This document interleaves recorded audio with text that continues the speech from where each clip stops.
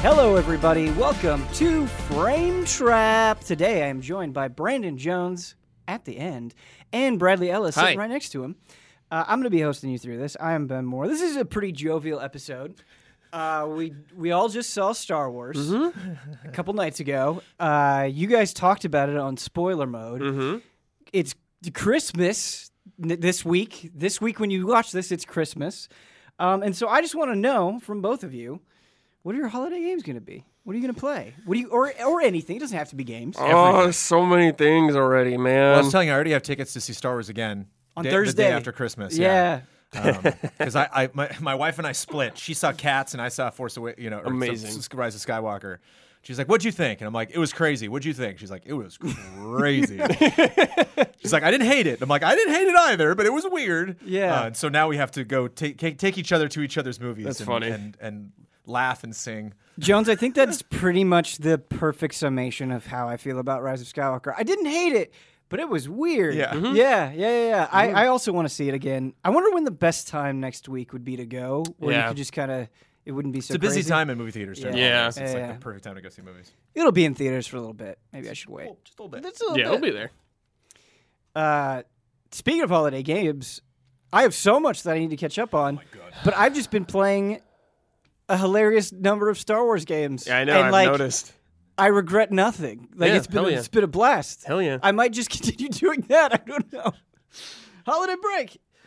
But yeah, is there like one big thing, I guess, that's kind of on your horizon? The one I still want to play that I haven't even gotten to start is Yakuza 3. Yeah. But it's just like, man, I'm playing Disco Elysium right now. I'm playing Life is Strange right now. I'm playing Darksiders right now. I'm playing Ori and the Blind Forest right now. I'm just like, God, it's too much. I just want to play Yakuza. I just want to beat thugs up. What you really want is you want to play Final Fantasy VII Remake. Yeah, of course. Okay. I don't even need to say that. I Okay. could just, you could feel it off me, you know? You're allowed to just like go off into the woods. Don't with talk blood to me. until Final Fantasy VII Remake comes out. How about you? So you got Star Wars on Thursday. Gotta finish Control. Really want to finish that. And I had this like happy moment and then a sad moment right after Sekiro won Game of the Year at the Game Awards. And I was like, good for them. Damn it, I gotta finish that game. Well, and maybe you don't feel this way, but like I feel like Control is nice and breezy, where Yeah, it's just like, so breezy. I can knock this out in You a could day or two. casually cruise through Whereas that like game. I'm thinking about Disco Elysium, and I really want to play Disco Elysium, but it's like, okay, I need to like put my seatbelt on for Disco Elysium. That's how I feel about Outer Wilds as well, a game and Outer Sure. Worlds. Right. They're both sitting on my PS4 just waiting for me. And even Death Stranding. I want to, I got about 4 hours in, but I want to. Yeah. I want to finish that. So we'll see. Definitely. Mm-hmm. Because I reviewed it, I don't really have this perspective. I just played it until it was done, pretty much. But I wonder if Death Stranding would be a game that would be hard to come back to after stepping away. Because I could see that. Yeah. I'm trying to articulate why that would be. I think I stopped right at the beginning of a chapter. I think I stopped like right at the beginning of chapter 3 so it was like it was right at a moment, because I actually read an article or somebody mentioned, they were like, I know you might be tempted to just kind of walk around. They're like, go, keep going. They're like, don't dilly-dally in the beginning, move and get to some of the later parts, because it seems kind of open world-ish that you should like backtrack a lot. I don't know that I agree with that. I don't know. Yeah. I think if your heart, especially in Death Stranding, I think if your heart says dilly-dally. The only thing I'd be worried about is if you got burned out. Like, I just don't want to get burned out. I just the nature of the job. I just had to move on to other stuff. Yeah. It definitely happens. But we have an interesting collection of games to talk about. Some old, some new old. And what should I start with? Let's start with one that just recently came out, and that is Darksiders Genesis. Brad, I've been really curious about this game.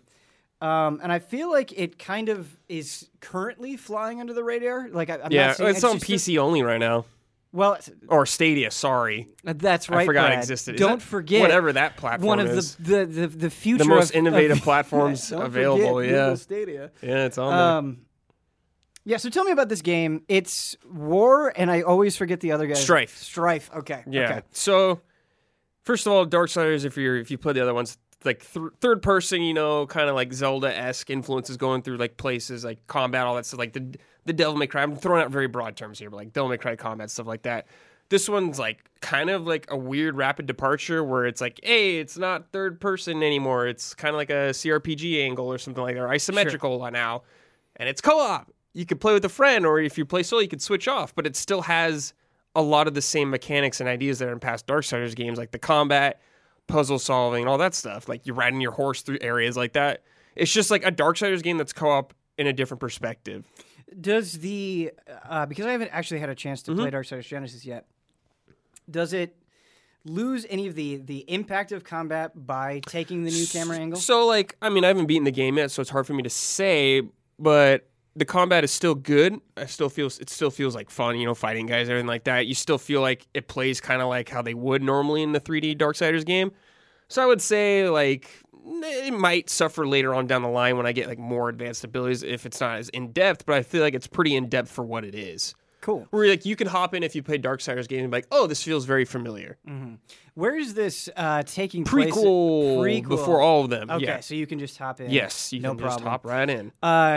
This doesn't happen too often, I would say, but every once in a while you get a co-op game where it's like, oh, like, yeah, you can play single player, but you're not really getting the experience if you're like playing it that way. Yeah, I mean, obviously, to me, it's a game designed around co-op. Like, that was the idea when they made this game, is like, we want to focus on co-op.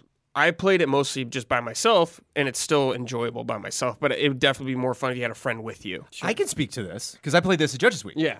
And this was one of my favorite games from Judges Week. Just like one of my biggest surprises, because I had not played any of the Darksiders games, and I was surprised how much I enjoyed it, especially with it being a departure, how much I didn't feel like I clearly missed something. This is leaning on cutscenes I have not seen, you know, leaning on endings that I did not experience.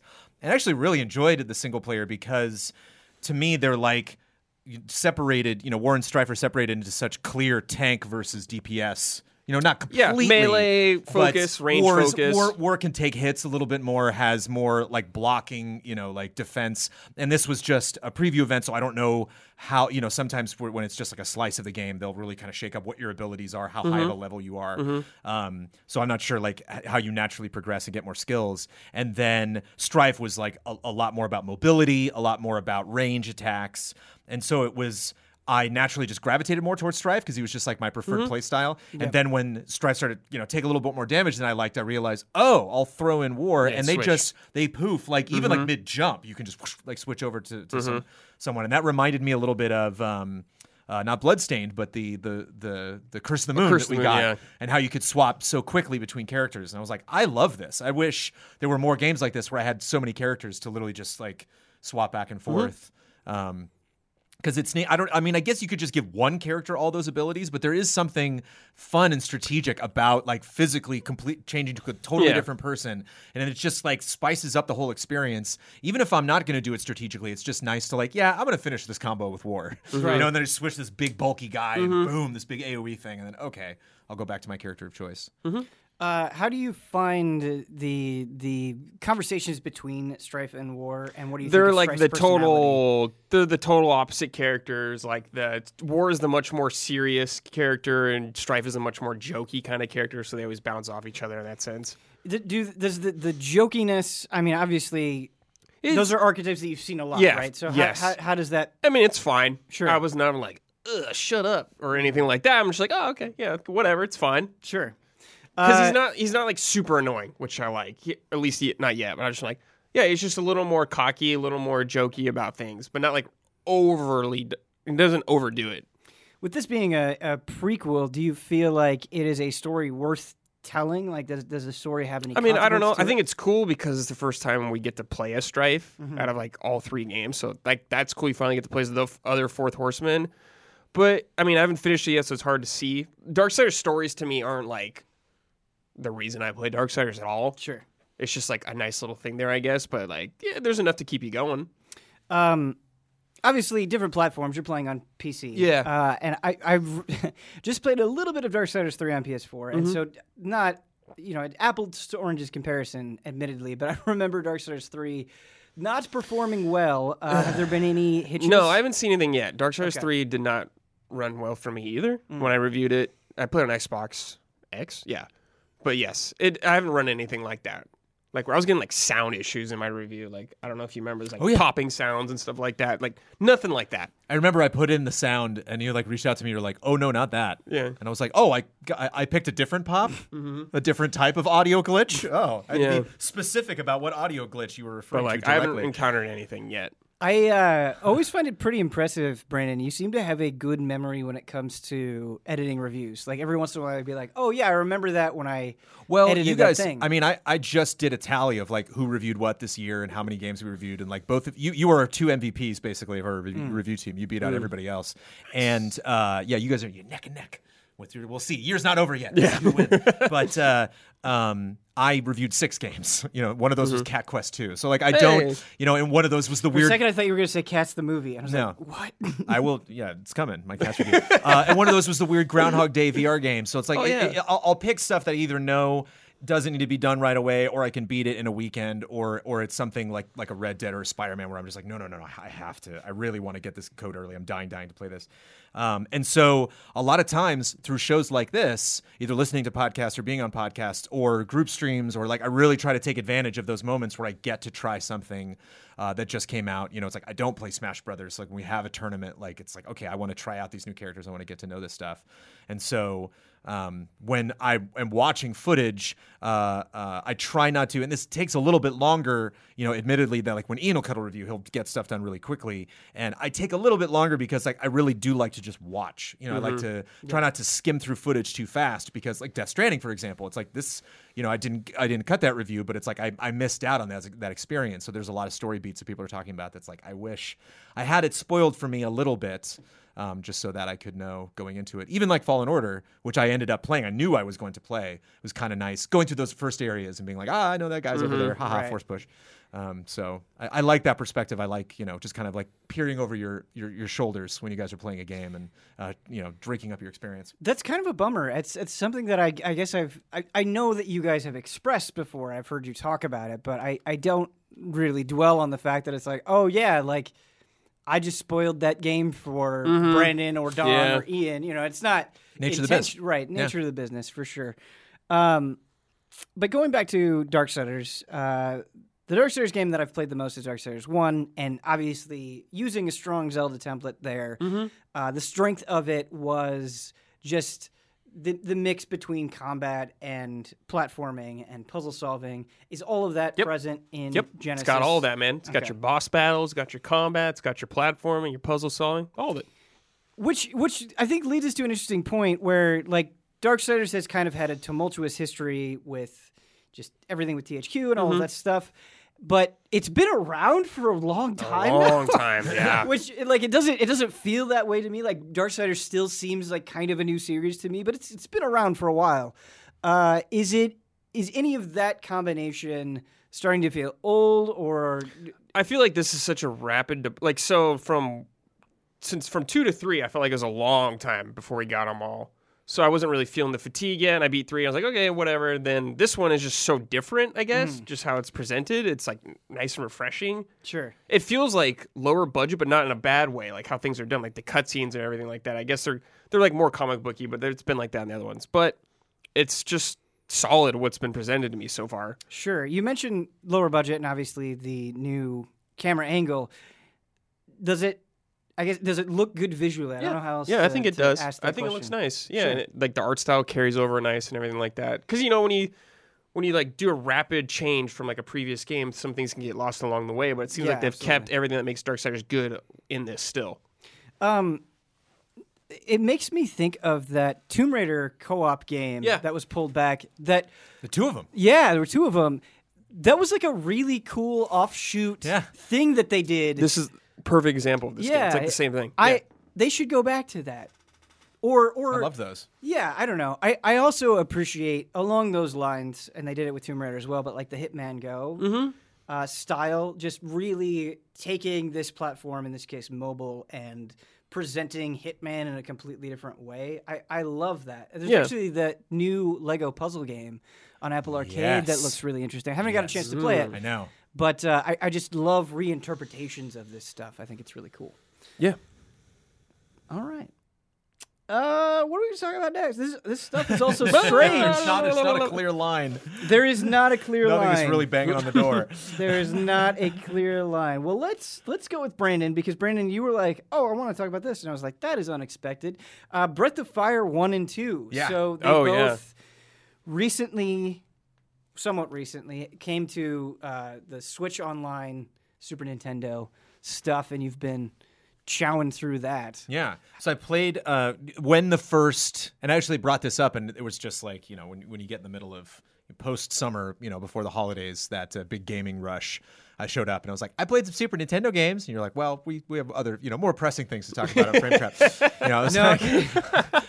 Frame Trap is I played an hour of Super Metroid, and you were like, there's other stuff. No, we got to cover. Yeah, it's hard because, like, some people just want this show to be 5 hours, but it's like there's so many things you have to keep in touch. It's like, okay, well, Blood wants me to talk about these 3 things, so we got to get those in there if we can. And then a lot of times you can't even get that stuff in. And Dragon Quest 1 and 2. I haven't started Dragon Quest 2 yet, but I got 1 and 2 when I got that sent to us. So it was fun. There was like a time period where I was going back and forth between Breath of Fire and Dragon Quest, and which I had played. I'd previously played Dragon Warrior back on the NES.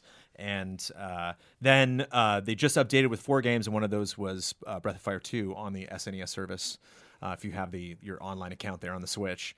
And it's really fun. I think one of my favorite things about Breath of Fire when I booted it up is I was like, oh, there's auto battle? Well, here we go. Yes. What a perfect game on my Switch to just run around and just level up. And just like this reminds me of a very cute Jones moment. So I've been playing some Galaxy of Heroes, which Jones is let's talk about Galaxy of Heroes. Master of. Put it on the list. Yeah. And I've been really enjoying it. And I was just playing some Galaxy of Heroes, and like, I don't know, it was like a father moment or like a sensei moment where I'm just playing and he just like reaches his fingers over. He's like, you can just speed those battles up. And nope, that's an auto battle. And he just reached over. And you were like 4 times speed. And I was like, there you go. Yeah. It was, you don't have to think about great. That's just wanted to say. Because it took me a while to get to that. And I think it took a while for them to add that, actually. I don't think they had auto battles right away. And they certainly didn't have speeding up the battles. Mm-hmm. And which is funny. You go back to like 1 speed, and it's like, ooh, now for me. I've been rocking 4 speed. Auto battle, they don't always make great decisions. And so they never do. Yeah. It's So you have to accept the loss. 4 times speed is better. Yeah. But man, that game is, I'm having fun with it. I'm not gonna like sit here and say it's like amazing, but they really withhold so much stuff, and you level up quickly, to be fair. But it's like, now I'm this level, and you let me have my inbox. Like that seems like it should have happened immediately. You can't have allies until level 18. That was 4 years ago for me. I forgot all that stuff. Yeah. All right, but Breath of Fire, auto battle and Breath of Fire, and especially for like a Super Nintendo game, like Chrono Trigger doesn't have that. Yeah. Final Fantasy IV doesn't have that. Final Fantasy VI doesn't have that. And so it's interesting as a Super Nintendo game comparing it to those two, especially 6 and Chrono Trigger, I think are just like, far and away the best RPGs available on that system. So it was weird that I'm be playing the game and I'm like, this system's kind of clunky. Well, it's a Super Nintendo. Well, wait a minute, no. I'm like, 6 didn't do this. And so there's some things that they do, like auto battle, that I think are really great. The angle has more of a Chrono Trigger vibe when you're in the battles because it's also isometric, and the characters a lot more faithfully represented in terms of like actual human-sized or humanoid size as compares to the sprites from 6. The combat animations are a little more. It just kind of tries to make it look more like a battle is actually happening, and I appreciate that. One of the things that just fascinates me that I'm like, what happened with this is the HUD, the menu is just awful. It's like the menus are so archaic, and it's just tough to like. I'm like, is this? Am I being crazy right now? And I plug in the SNES Classic and boot up 6, and like, no, they just went their own route. And what was very strange was there was one point I completely got lost, and I actually haven't finished Breath of Fire, because I'm just stumped. I'm at the end of the game. I have no idea what I'm supposed to do. And it's tough to do playthroughs because they take so long and kind of went a different route that I did. So it's tough to kind of lock my playthrough in with what they're doing. And they'll like go do a step and I'll try to do it and I can't because I did some other step, but they didn't do that until they did that thing 3 hours ago. Yeah, I was going to say, like, just look it up, but you've done that. There's some guide and it's just I went a backwards route. And that's one thing just in general that frustrates me about like, you know, the 40th time I'll replay Final Fantasy 1 or going back and playing something. Even I got Zodiac Age. You played through Final Fantasy 1 40 times? I mean, I played it on NES, and then I played it again on mobile, and then I played it again on PSP, and then I played it, you know, it keeps coming back. And it just seems like such a playable thing, especially because you know, it's fun to just be like, all black mages, let's go. Yeah. You know, can you do it? Yeah, Final Fantasy 1 just goes. Yeah. But it definitely doesn't just go when I'm like, what am I supposed to do now? Right. And it's weird that there's not like some option at the bottom. It's like, we'll just tell you. We'll just put a waypoint in there. They really are like, no, we want to, you know, preserve the experience of you being totally confused. And so I'm surprised, like going back. I mean, it is like these original versions of the games, but it's just like I would love if there was just some like, please just tell me the guy in the tree phone house in Link's Awakening. It's like, what did I? Okay. Have you tried like Googling like your contextual problem where it's like, hey, these are the things that I made and this is where I'm at? Because you might find like an old GameFAQs forum post or something. Right. I have not gone that far. Again, this game is so far on the side of my gaming palette right now. Right. It's just it's your side dish. Yeah, it's a side dish, and I enjoy it. It's so like when I got stuck, I just moved on to something else. Especially even just in that library, because there's just so many. Never finished Link to the Past, never finished Super Metroid. So like, I should move on. Even that just Super Punch Out they just added, and it's like Super Punch Out. You know, Jones, I think a lot of people would be like, you know, you haven't experienced these things, but I think that's like amazing. I think that's like a super positive thing where it's like you get to live that. You moment. get to live that. That was the magic. Whatever you want. That was the magic of Final Fantasy VI for me, was because like I didn't play a lot of the Zelda games. My first real Zelda game. I played a lot of Zelda 2 actually on the NES, but it wasn't really until Ocarina of Time that I was like, okay, this is really, really special. Yeah. And Metroid, I just didn't really click. And even though I loved action games, I just never really went back. Not saying these games aren't, you know, one of the greats and just absolutely excellent, not only of their time, but now just wasn't my thing. Not to tie everything back into Star Wars, but it's been on the brain, and it's interesting. Like I can't stop thinking about Star Wars. Even after we did spoiler mode, I know. You've got this thing that's been around for more than 40 years, and you have like 42. multiple. You've got multiple generations of people that all have completely different viewpoints. Like some people grew up with the prequels. There are kids right now that are growing up with the sequels, and they're all coming from very different places. I watched the original trilogy as a kid, and so I'm going to view it a lot differently that watches it maybe much later in life. And it's just an interesting perspective. You could do that with this storied game series like Metroid or Zelda or anything. And so just hearing you talk about Breath of Fire and being like, oh man, I wish it had these things, or this problem is frustrating. And it's like, I bet there are people that grew up with Breath of the Wild where it's like, oh, I can't have that experience. You're just coming from completely different places. But like font size, like why? They were the developers of Breath of Fire were like, this font's got to be huge. It just has to. There's nothing we can do. Who doesn't like big font? Big font's better than too small. But Final Fantasy VI, you wouldn't say it's too small. No. The font is right, dude. It's double size. It's like 36. It's just pump it up. They cranked it for Breath of Fire. It's insane. And so it's just like these windows when they pop up for text. And I booted up Breath of Fire 2, and I was like, okay, they have to have just revised it a little bit. And now it's just these massive Pump things.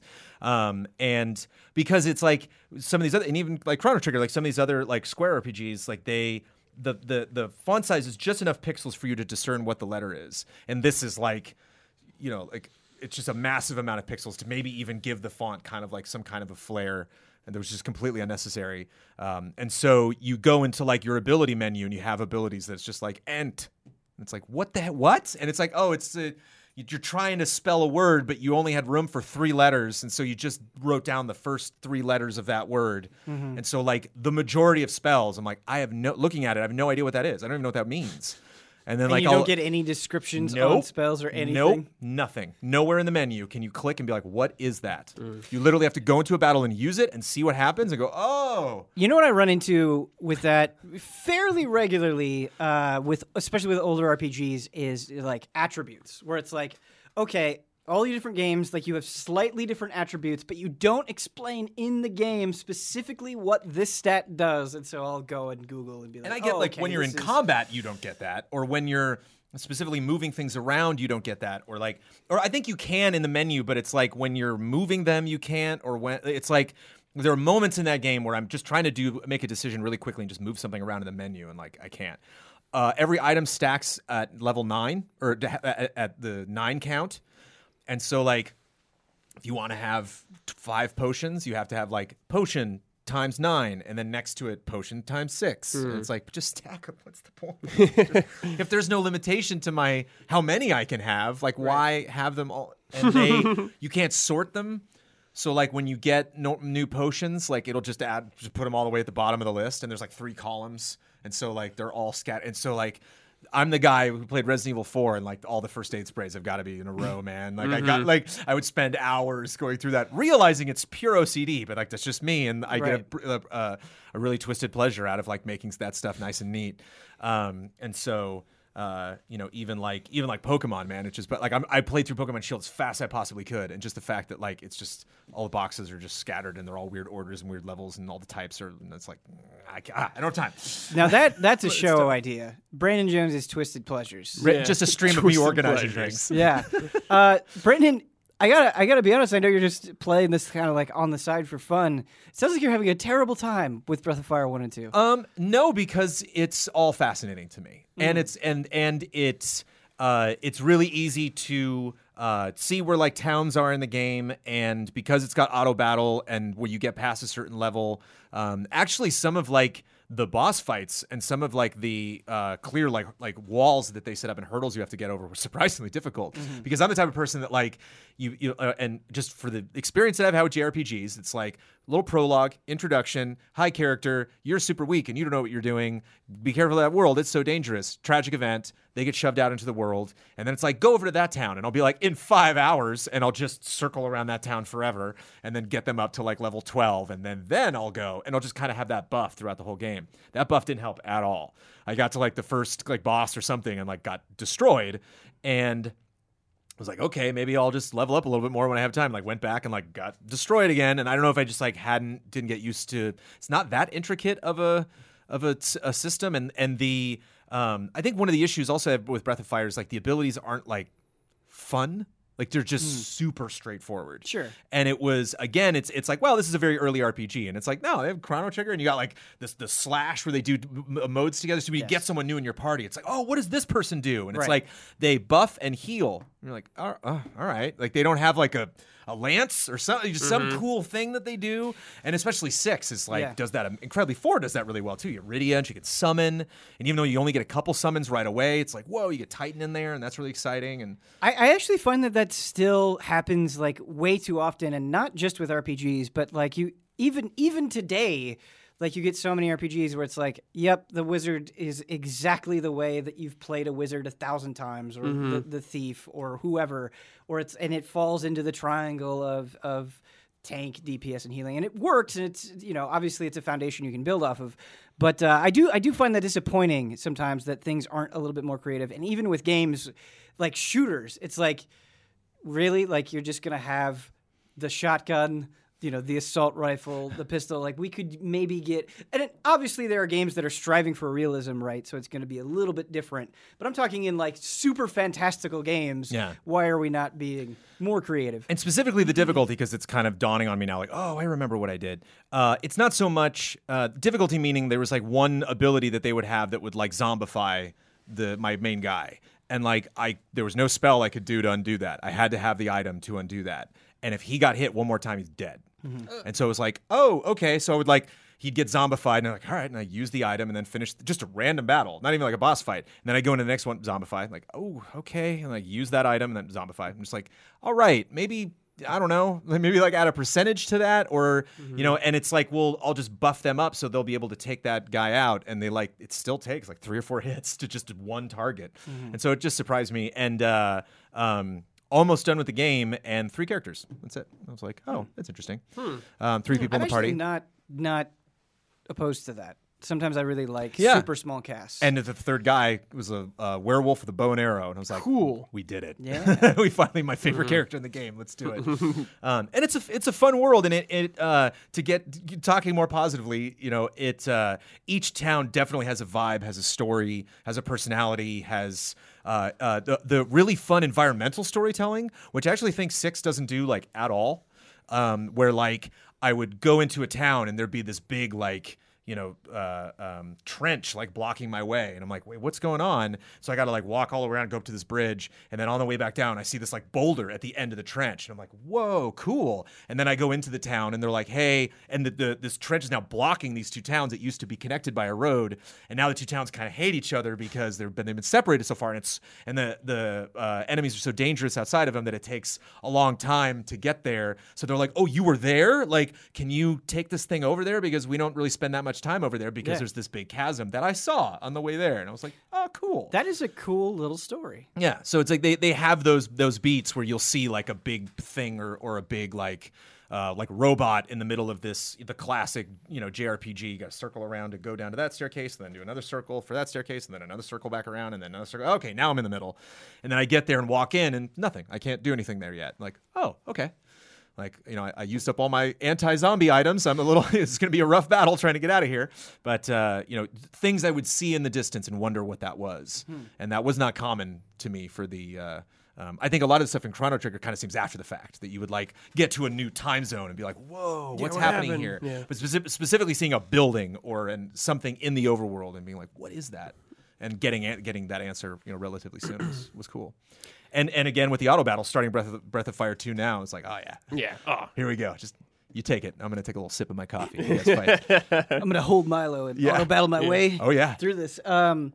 You did bring up 2 things that make me realize, like, I think, like, as people who critique things and really just criticizing RPGs, that I don't think get enough focus, and that is UI. I don't think we spend nearly enough time talking about UI, especially in this genre where it's so important. You spend so much time in the menu. Yeah. I feel like that criticism comes so much after the fact, when where there's a lot of talk about pacing and length and storytelling and characters and battle systems, which is all, of course, incredibly important. But so many of these games just have like absolutely terrible UI, where it's like, if you had just, as you were saying, made these small changes, because you have to do them so much, it would have made the experience so much smoother. I think about Xenoblade Chronicles, which is a game I adore, you know, so much. Very messy UI. Like, yeah, you could get used to it. It's fine. Yeah. It's still a great game, but I just wish more time would have been spent trying to make navigating it and moving things around easier than it is. It's interesting to see RPGs come back. Like I said, I just picked up Zodiac Age for Switch. Nice. And it was just like, yeah, again, speed up battles. You're like, yeah, let's do it. And I don't know how much time, certainly before GOTYs, I shouldn't put enough time into that. I got to finish a bunch of games. But it's interesting when these games come back after so many years, they do make a lot of UI changes because people have made so many complaints over the years. And I wonder if devs get not only so familiar with their own systems, that they get comfortable in how they're going to move stuff around because they just get used to that they are maybe not necessarily blinded, but they don't really kind of notice, you know, they don't get that experience of being able to present it to someone and have somebody else step in and figure it out. Right. Like I can easily, you know, see problems in an UI that someone else built. But if I had to build a UI for my own game, I'd, you know, fail miserably because what the hell do I know? It's like, I think that's a really hard thing to know the best way to do. Even just like when we do Twitch streams, like how big the thing's going to be versus the camera. It's like, it's just not a skill I possess, not a passion that I have.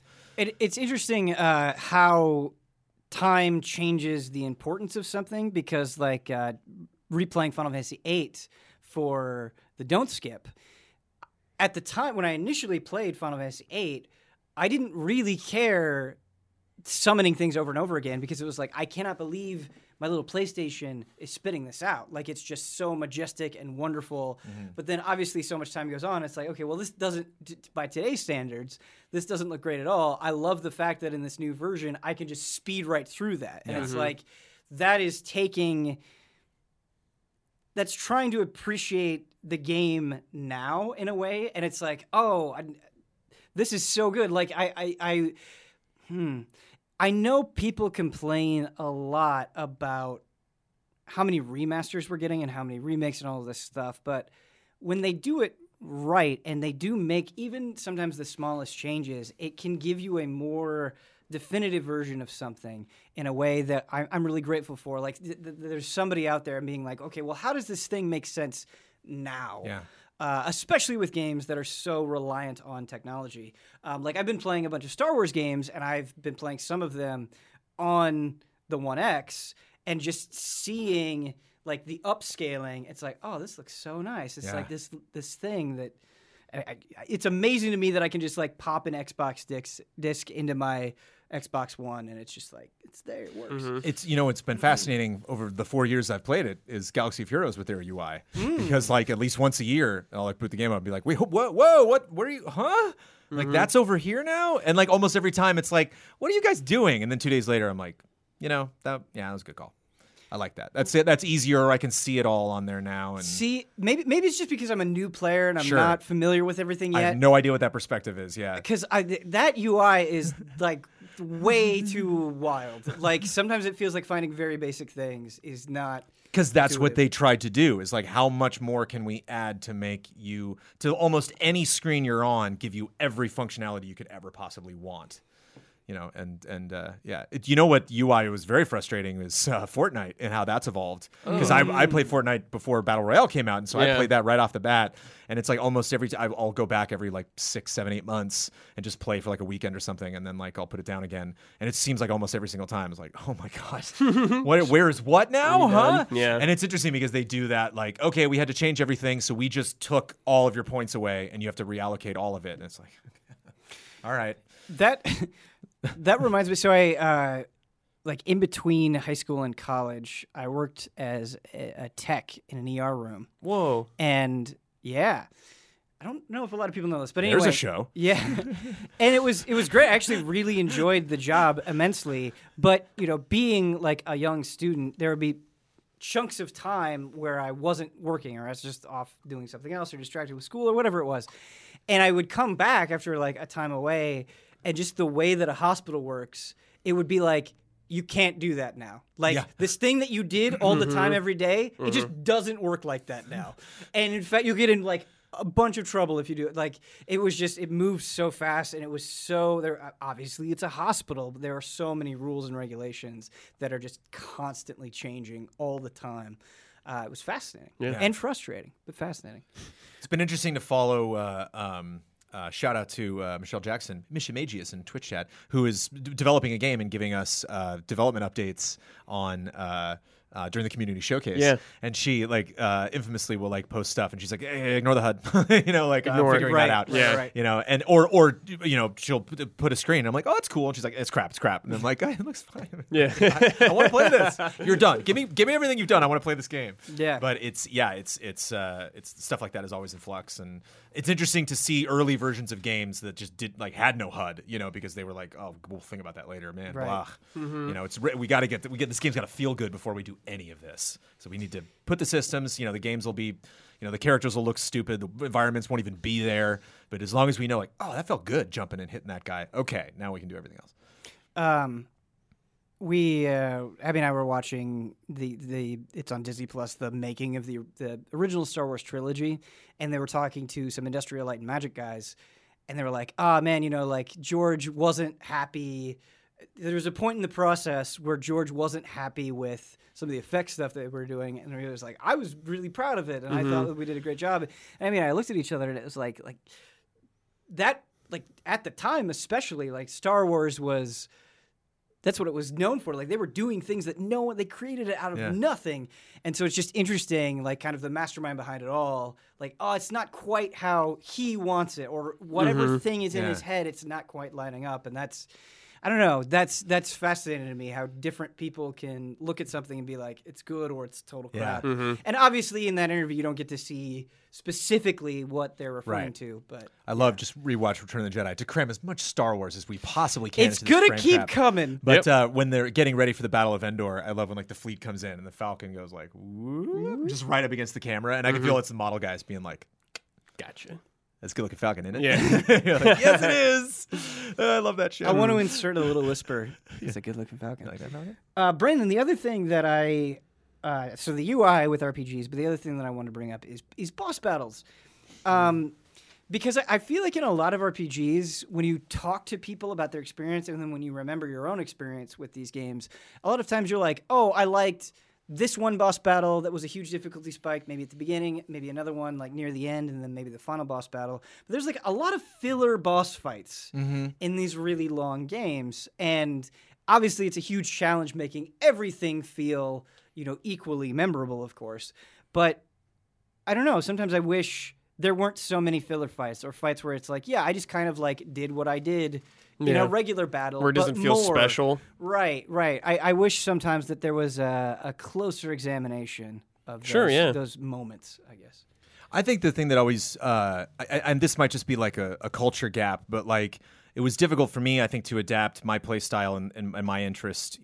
I think the number one thing that drew me to JRPGs was just story. That I was like, whoa! I think it was the thing that blew my mind before anything. Yeah. Systems, combat, whatever, was the characters and the opera and all, just playing Six and being like, I didn't know we were doing this. I didn't know, like the you could have this many characters. You could have, characters die and people mourn them, and characters go and then 10 hours later come back. Like that was crazy, so it's strange for me to have like bosses change forms just cause, for something that doesn't necessarily make sense at all or is foretold in any way in a story, or have a boss that kind of stands in your way. One boss fight from Six that's so great is when you fight Ifrit and Shiva, and it takes Shiva to be like, wait, and like tells Ifrit to stop and be like, wait, I think we can trust them. So like it makes you see them and then you go down to talk to them and then you fight them and then the end of the fight happens in a specific way. Even though I don't think the boss fights are the strongest parts of it, there are moments in Fallen Order where the boss fight doesn't necessarily end when you get to the end of the health bar. It's about halfway, and then that character just takes off, and you're like, oh, and it kind of makes sense, you know. And so I like when the story and the boss fights don't seem like they were completely separate teams working on them. And sometimes I feel that way in some RPGs where I'll be like, who are you? And I'll fight them like, okay. Cool. Even Six has a little bit of that. Who's the guy? Who's the classic guy that keeps coming back? It's actually a legendary swordsman that appears in like all the Final Fantasies. No, it's he like shows up on the train and he's like, "Aha, I'm here to steal this thing." And you're like, "What are you doing?" I don't remember. And then I don't either. Takes off. Everyone's screaming. Yeah, chats. Sorry, it's gonna be in the comments. Yeah. He is an actual character from mythology. That I don't know. Gilgamesh? Gilgamesh. Yeah. Oh, there it is. What did you said Yojimbo at first? Yeah. My mind like translated that as Yojimbo. Nice, Brad. Okay. Did it. Yes. Did it. There you go. Okay. Swords, Gilgamesh. But I mean, that's an example of like what like. What are you doing here? And you're like, oh, well, that'll make sense later. And like, no, it's just you just bump into weird people sometimes. And so I kind of like I like the way Witcher evolved it a little bit in that. In a lot of ways, you are asking for it if you put yourself in a difficult situation with a very strong enemy, because it has been foretold. You took that quest, you saw how tough that was, people told you about it. You can even go past that and ask more questions and get more story before you go up and confront this thing. And so there's a lot less moments where you're just like, oh, just following the hallway of the story, and then wait, whoa, why is this dude blocking me? Like I just want to hear for the story. Well, it's interesting that you bring up the story being the thing that brought you to RPGs, and it was the same thing for me, where like the battles were cool and all, but I was really blown away that games could tell stories that were affecting me as emotionally as they were. But the older I got, the less that happened, and so because I could rely on the story less, I got more infatuated with the battle systems. And it's interesting that you bring up Witcher, because that's totally true.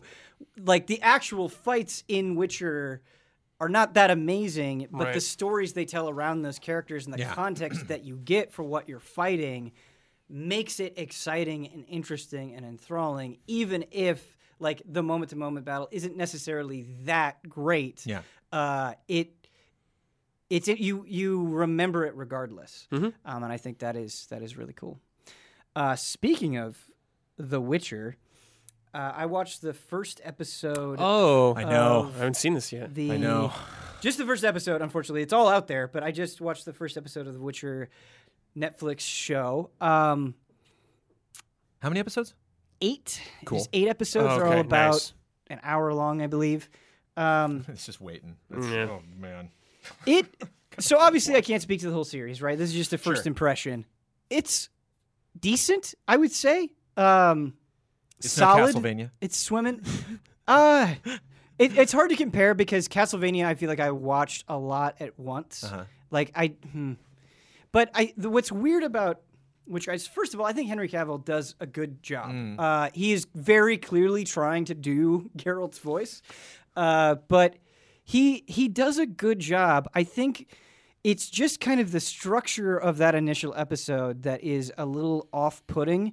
Like there's a clear distinction between the first half and the second half, and the first half has way too much exposition in it. Like you will bounce around to different places and it feels like every scene is just like reverse shot of two characters dumping a lot of information on each other. But then it shifts and you kind of go into this war and things get a lot more interesting. Something that I really like about the first episode is it definitely sets up the rest of the show very effectively, but it also feels kind of self-contained. Like they tell a nice, complete story. And the thing that I would say I was most impressed with is, we joke around the Easy Allies offices about morally gray and how much that gets trumped up. But it's obviously true in the world of The Witcher. Like it is a morally gray world. And they actually do that to great effect. Geralt is kind of wrestling with something, and he's got two people that want him to do opposite things. And he's like, listen, I've been through this. I'm not going to listen to you. I'm not going to choose. But then his hand gets a little bit forced, and he has to choose. And the way you kind of feel at the end of the episode, it's like, that wasn't necessarily the right choice. He made that choice. You could see why he did it. It all makes sense. It's all very logical. But you're kind of left with this feeling of like, I don't know, man. I don't know. Like, what would have that looked like if you chose the opposite thing? And so I think that is pretty cool, especially in an initial episode where you are trying to establish so much with so many different characters in multiple places, and you are dealing with a large-scale war. I think that's pretty effective. Nice. So,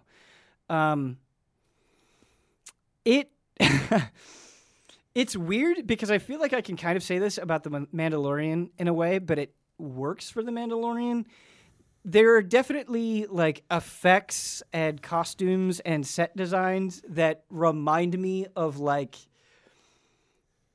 you just see the budget in a way. Not that this necessarily has a low budget, but it doesn't. I don't know. There's just something that looks slightly costumey about it. Like you're very aware that these are actors and that is a CG effect. Like there's something about how those things are meshing that doesn't always quite work. So Sure, yeah. I understand that. But Especially because like Star Wars, a lot of it's like people watching the movies, which are insanely high budget, and you're watching a week-to-week show. There's a desolation to The Mandalorian that I think is very intentional. Yeah. It's like let's not have him Barren. go to Naboo, okay? Like, there was keep everything a list barren. of things that Favreau couldn't do. It's like, okay, let's say no Wookiees, okay? But the thing about The Mandalorian is like it's an incredibly cheesy show. Oh yeah, But it's very aware of that. And I think it's consistently cheesy. it is it is. I think that's the thing, is that consistency. And obviously, just the first episode of The Witcher, there's sometimes a like really believable grounded grimness to it, and then there's other times where it does feel a little cheesy, and sometimes it feels like it's fighting, whereas I feel like The Mandalorian is just a lot of cheese. And I'm not saying that everything about The Mandalorian works, but that consistency is important. Something that I do like, and also I really liked about Castlevania, and something I've been impressed about with these video game adaptations, is I feel like if you don't know anything about The Witcher at all, you have no experience with the games or books or anything, you can jump in and enjoy this and understand the logic of the world and get a sense for the characters without them being so stilted, like, hi, this is who I am and what I believe in. Like, you learn those beliefs through their actions, just like you do in Castlevania, I feel like. I think both adaptations do that very, very well. There are references where it's like, oh, I get that. Like, I understand what this place is now and what this reference is and how this connects to Geralt's past that I've heard about in the game. I imagine if you've read the books, there's even more stuff in there, but none of it like has that annoying clawing, like, did you see that? We did the thing. Did you see that? It's not, it doesn't pander so desperately like that, which I like. So yeah, excited to I can't imagine on Nice. that show. I'll definitely gonna as watch. soon as I humanly possible, I will check that out. Yeah. I'm curious to see what you guys think about it. I'm Yeah. curious to see what you think about the performances. The effects for spellcasting in particular, I think, are Amazing. not amazing. No, I meant like yeah, because they're not. right. Yeah, it is. It is kind of its own charm. I want to see but, him chug potions. That's what I'm in for. Yeah, the initial battle that he has is interesting. And obviously that blood take we need. Yeah, the blood take. Oh my has, God. Blood is- has read all the books, and of yeah. course it's like, well, I'm gonna reread them, and I'm like, how do you have time? Yeah, I don't know. I don't play Blood. games. I feel like I don't have time to like read a book, and he's thinking about rereading all the Witcher books. Well done, Blood. At least the first one, because I think it's More, more in line with what the story that they're trying to tell with the show. Yeah. I would love to. This is one where it's just like my quick initial impressions. I'd love to get on another Frame Trap and after we've watched more and talk about it, get Bloodworth on there. But Bloodworth is gone. He's doing Christmas stuff. He's gone. He left. This Back is in how Florida. we're telling you. Back No. in Florida, baby. Another thing that I've been playing in not Blood, Brad. A lot of bees. A lot of bees. There are way too many bees at this Yeah. company. Brad, you've checked it out too. I was actually playing it this morning before I came here. Halo Reach Yeah. on PC. Oh, cool. It is always nice when you have something in your mind and you're like, I really love that. That was a high point for me in this thing that I loved. And that's what Halo Reach was for me. Like, the Halo Reach story hit me in a way that I really appreciated. I thought it was a cool direction. I thought there were a lot of ideas in that game. I just have this fondness for Halo Reach. And I was playing at the beginning of the campaign again today, and I was like, this game is like better than I remember. Just from the way that they frame the story, like there are some lines that maybe don't quite work, and some of the faces look a little rough just due to the passage of time. But the way that they present the story and they show the relationship between these Spartans feels very believable. They have interactions. They have little fights. They're on this mission. They feel like people because they don't always agree what the best path is. But there's a constant forward momentum to everything. It's like, we are under attack. We have to deal with this. And so they're always moving. They're always doing something. And just the shots that they use. I mean, just like you're watching, like mid-mission, it's like, okay, now we got to go over here. And so you get in the ship and you have this incredible shot of the landscape as you're flying to your next destination. It is really, really cool. It's also nice to be playing Halo with the mouse and keyboard again. It feels great. Just like lining up those headshots with the VR, with the mouse and keyboard. The enhancements, it looks really, really nice. Again, some of the faces, maybe not quite there, but the environments and the way the Covenant looks specifically, fantastic. The design of the missions is really good. Just immediately you get a lot of interesting firefights, and like all the way back to the original Halo, right? Like, that's what made it so good is like, yeah, you have the composition of these enemies. Like, you have the little grunts that are fun to just like shoot and watch them like fly off, or they kamikaze with plasma grenades, or in Halo Reach, like you shoot the back of their thing and they fly up into the air. But then you have elites that still feel really smart and aggressive and tactical, and the way that they roll, it makes them kind of a struggle to fight, and hunters and all this stuff. Like, Halo still has so much magic in it. That, like, I was playing Halo Reach on PC, and I was like, and this is not a slight against Destiny. It's really not. But I was like, I would love, like, a Destiny Reach where it's, like, not a service game. It's just like a single-player campaign that's like 6 hours long, self-contained. Never thought about that for a second. Yeah. That's a fascinating idea. Just like some offshoot game I would love to see for Destiny that just tells a story in that world. And you don't have to worry about like light level or any of that stuff. Gear. Yeah. Or, like getting your friends together. You can just play it on your own. I would love that because I think Bungie did such a good job. With Reach, one thing that I don't like, and I was like, oh, this is dumb, is you have these different Spartan powers. So you have like the armor lock where you slam it down and you're kind of invulnerable for a period of time. Cool ability, fun ability, like kind of tense to just be like surrounded and then pop that and be like, you can't get me. But one of them is also sprint. Yeah. Which you get right away, and then you're like, okay, well, I'm going to try something else. And then you're like, oh. I miss sprint. Now I can't sprint. Yeah. And I respect what they're trying to do, and I do think it is good when games have you make hard decisions. But like, this is not an interesting choice. Just let me sprint. It's like getting rid of jump. Right. It's like what? Right. It's just like, just let me have this super basic thing. Yeah, that definitely. I remember doing that in multiplayer. Yeah. I was like, well, I'm gonna pick sprint every time. Yeah. Because I want to sprint forever. So that's frustrating. Yeah. Riding around on a Ghost is pretty sick, though. Oh, yeah. Dude, vehicles in Halo are always so much fun. That is something that in Halo that other games really have not taken the mantle with. I guess Destiny a little bit, but just the interplay between vehicles and how much they play into combat and how many you get. That is something the first-person Yeah, they don't really do that much. Yeah. Haven't taken off and run with. Bring it back. Brandon, I know you're a big Halo fan. Yeah. Oh, I played a lot of Halo.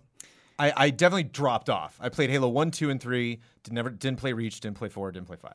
What happened? You just like get your fill? I finished the trilogy, and they just didn't really sell me on having to come back. It was just kind of like, you need to come back because we need to make more of these because this is our flagship story. But I wasn't. Man, I would love to get your opinion on Reach because I did the Halo retrospective, so I know the story of Reach. I know the characters. I know the tragedy. You know, I know like the best moments of that game narratively. Yeah. And the music is really great. I remember cutting that part of the Halo retrospective and having it be so easy, making it look good. You know, so easy just being like, oh, this one part, oh, wait, no, I'm going to use that cutscene later. That's a good cutscene. You know, like, I remember that really, really standing out and really being impressed. And remember just doing the research and having people clearly be like, this, you know, Halo Wars is fun. And, you know, like there's some other stuff, you know, that you should definitely check out if you're a fan. But this is definitely really special and stands on its own. And a story that I even knew going into the first Halo because I kind of, you know, did some research on the books and some of the narrative, you know, surrounding, you know, the games. And so when Reach came out, I was like, oh, that is a cool story. And even if you did know going into that campaign what was going to happen to these characters, it still is, you know, is not something where it's just like, you know, like with the prequels, Star Wars, where like, you know, whenever Obi-Wan's in danger, it's like, oh no, Obi-Wan, I hope Obi-Wan doesn't die.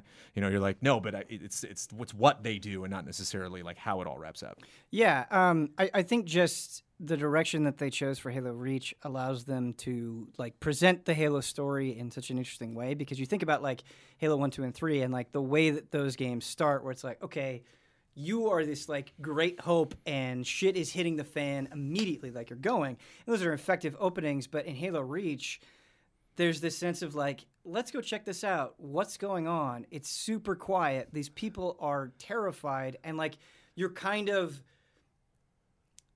like this threat isn't understood yet in completely. And just kind of uncovering it and having that sense of dread.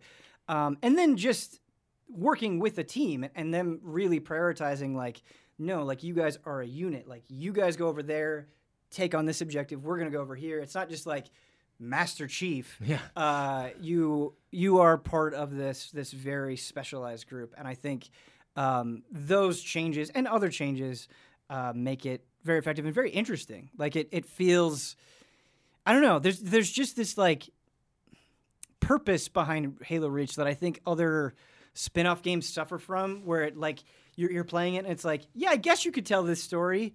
Like, but you don't need to. Like this feels like they really had something that they wanted to say with it. So, and I felt that there was like a directness between all of the missions. The missions are segmented, but like you really, like you're saying, you were on the run. Yeah. And that's actually what I really appreciate about both Half-Life games is that like you never get to breathe. It's just like you know, that's you a just great constantly feel, when you look back, you're just like, man, that would be exhausting to get through what I just did.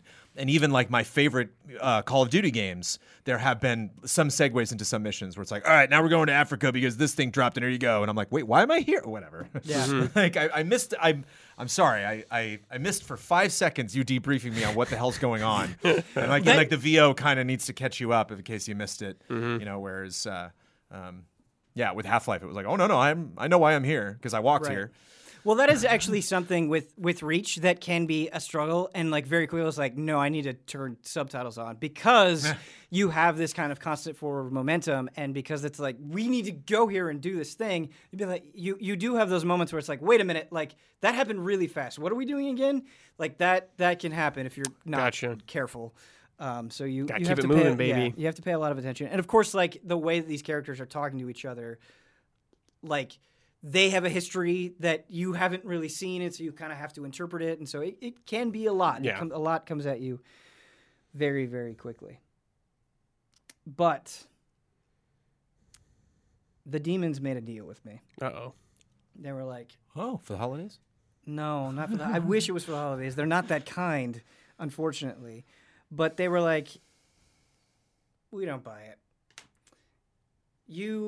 Ben, you've been getting into Star Wars so much and returning to it and just getting obsessed with it. Brandon claims he's this big Star Wars fan. Brad claims he's this big Star Wars fan. The demons are not buying it because they're the biggest Star Wars fans. What do they want from us? Oh, no, it's Marvel Ultimate And Alliance. they hate it. And so they're going to ask us to play a classic frame trap game, real or fake. Name that Jedi. Star Wars Planets. Oh, okay. Not my expertise. Okay. Yeah, it's hard, Brad. Okay, it's hard. okay, and okay. I'm pulling from Legends and canon here. Oh, I don't know jack about All right. Legends. All Well, let's go, baby. I've perused a wiki in my day. The old Mike Huber method. Somebody slapped that on a shirt. Okay. All right, are we ready? Mm-hmm. The first planet. Is it real or fake? Arbiflux. Fake? Oh, that sounds like... Arbiflux? It's real. Oh, What? damn Sounds it. like Arby's, dude? Arbiflux was a forest planet located... I'm pulling this from Wikipedia, by the way. Okay. Arbiflux was a forest planet located in the outer rim territories of the galaxy. Oh, come on. Featured in? Do you know? Yeah, what? No, I didn't write that. It may not have been featured in anything. Yeah, it's in the Outer Rim somewhere. Actually, there's a lot that are like... It's in the... Yes, okay. there's a Did lot you of see that. my post in random, though, in response to what Blood said? Oh. So like on the podcast, Bossman made a joke and he was just like, all right, nobody's saying anything tomorrow because we're all, because I saw Rise Thursday night, you didn't see it till Friday, so I was just like, okay, I'm not even gonna type like, that was a weird movie. And Bossman was like, yeah, nobody talking about, hey, look at that knee knock. Yeah. And of course, like Bloodworth goes into random and he's like, hey, what about that knee knock? Yeah, that one knee And I was knock. like, you know what? I bet. And I went to Wikipedia, typed in knee knock, and it's like a planet featured in blah, blah, blah. And it's like, Yep. So I like took a screen grab and just posted it. Yep. Never underestimate weird No, words in Star Wars. this is an extremely difficult game. It has no bearing on anyone's fandom at all. Number 2, Frong. Fake. Frong? Frong. Spell, please. I like that. Frong. Frong.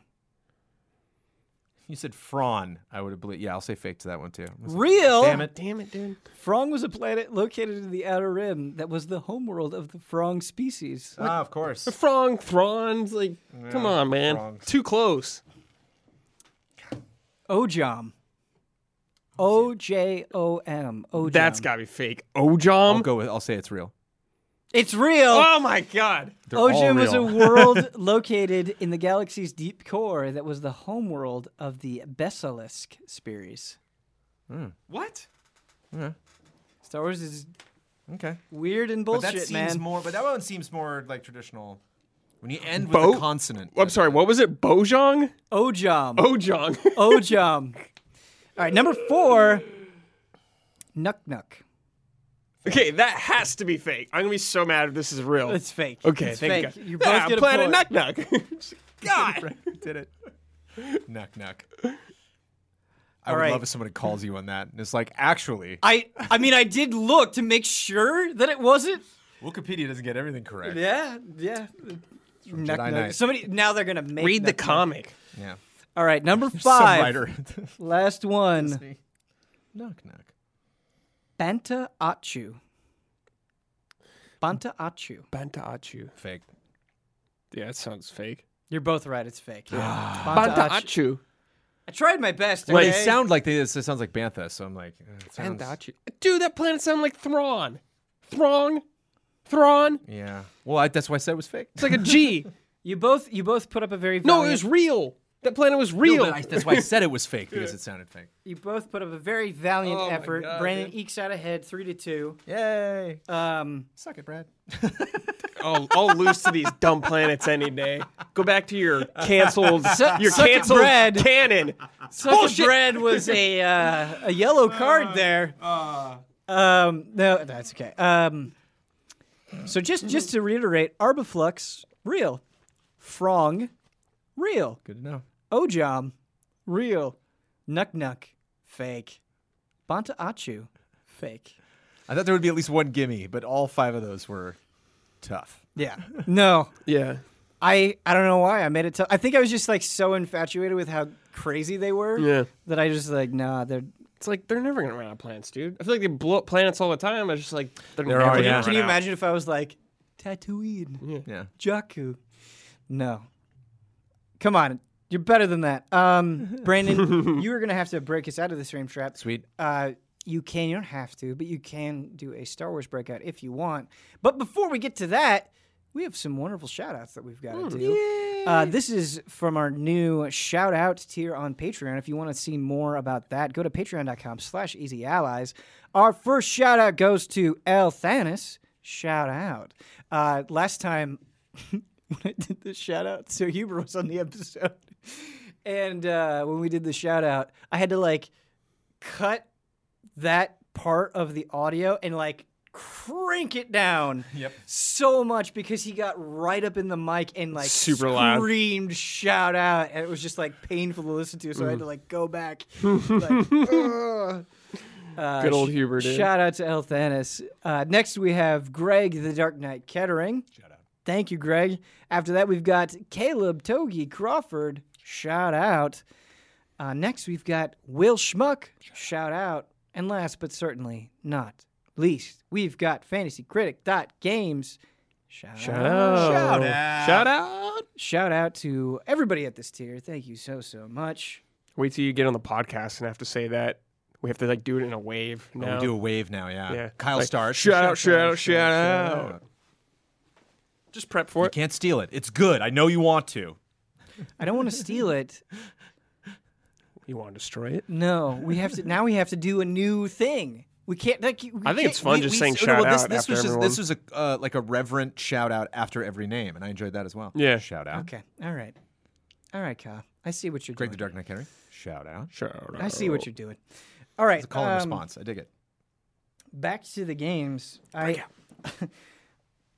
He's got to break out. Oh, I'm sorry, Brandon. That's actually like the number one thing that I forget on the show. It's like the number one mistake that I've made. I've had so many episodes where like I just move on and I forget. Well, the Kyle breakout. created a bit on the podcast where if he didn't close the bets after, he's like, "Oh, let me close it." Sometimes he would forget to do it, and then in one podcast afterwards, he was like, corrections. They pointed out that I forgot to do it, so the bets got loose. Mm-hmm. And then he forgot to do it again, and on the next one, he was like, "Oh, so," and I'm like, "Kyle, the bets got loose," and I could tell he was like, "Oh, you're gonna make me live up to that bet." I was like, "Yes, I am." You came up with the dumb close thing, and so you make me cut this show. I'm gonna call you out on it every time. There should be a thing where, and I just haven't thought of it yet, where if we don't break out, like there's some sort of punishment or something. Haven't thought of it. Keep it in the back burner. I will. But Yes. you saved my life. Yes. So you can bring I'm us going to out. save your life again because a massive Star Destroyer is coming at us, and I'm going to grab that Star Destroyer out of the sky and crash it to the earth. Do it Okay. again. Okay. This is hilarious. All right.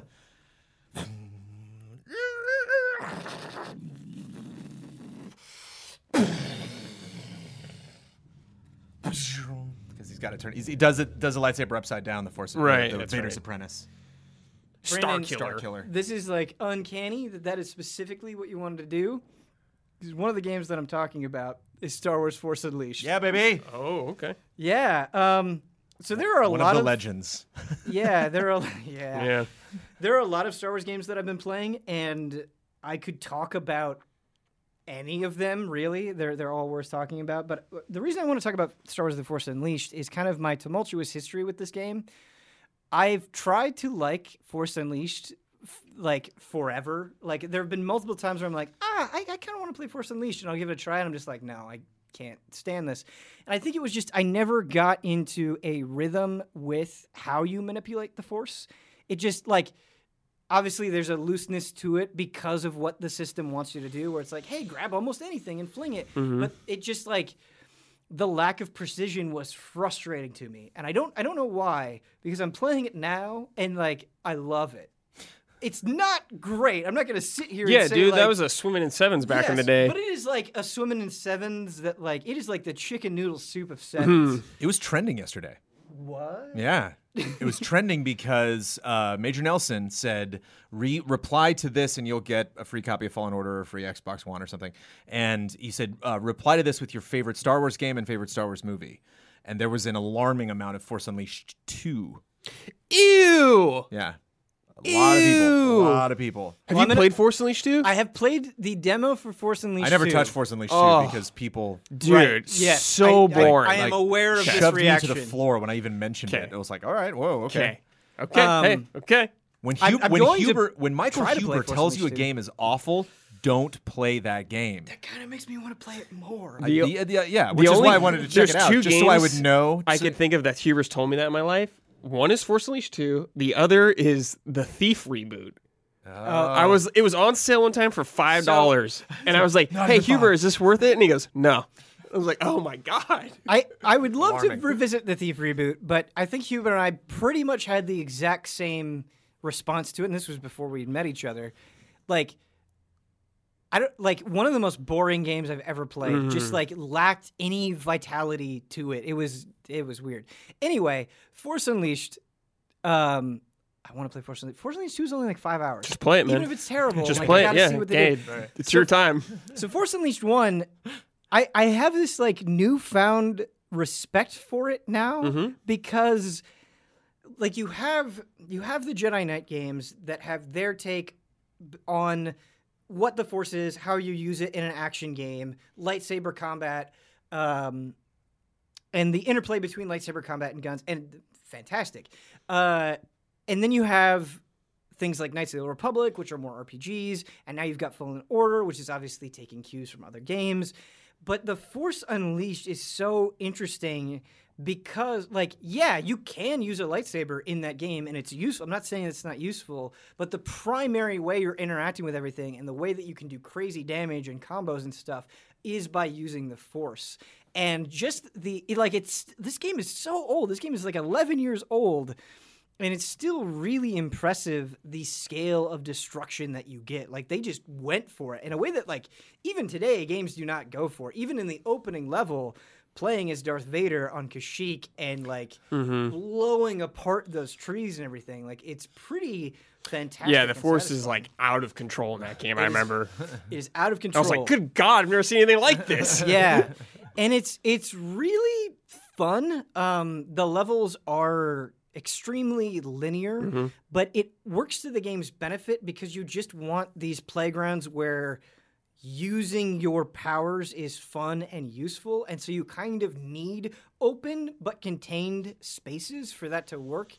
And they do a really good job of that. And the other thing that they do a really good job of that I really didn't appreciate before is the upgrades that you can get are really useful, and I wish they were more explicit about this. Like the system that they use could have been better, but they're like, hey, if you kill enemies more creatively, you'll get more experience, which will lead to more upgrades. Which I always think is a good idea. They don't really go into detail about how that works. They just have like names for it, like lightning grenade, and you're like, cool. Was that creative? Like you don't really get a good sense for it. But the upgrades that you get can be extremely useful. So you can like have this lightning lightsaber that's really good. You can get these different combos that are really good. Like the actual arsenal of things that you get is really useful. And the boss fights so far have been better than I've expected. Like, there have been boss fights where it's like, oh, I need to use this thing in this way. Like, if I just try to match my way through it or abuse the Force, like, it won't work. Like, the boss has defenses against that make it work. And I really appreciate the story that they're trying to tell with Vader's apprentice.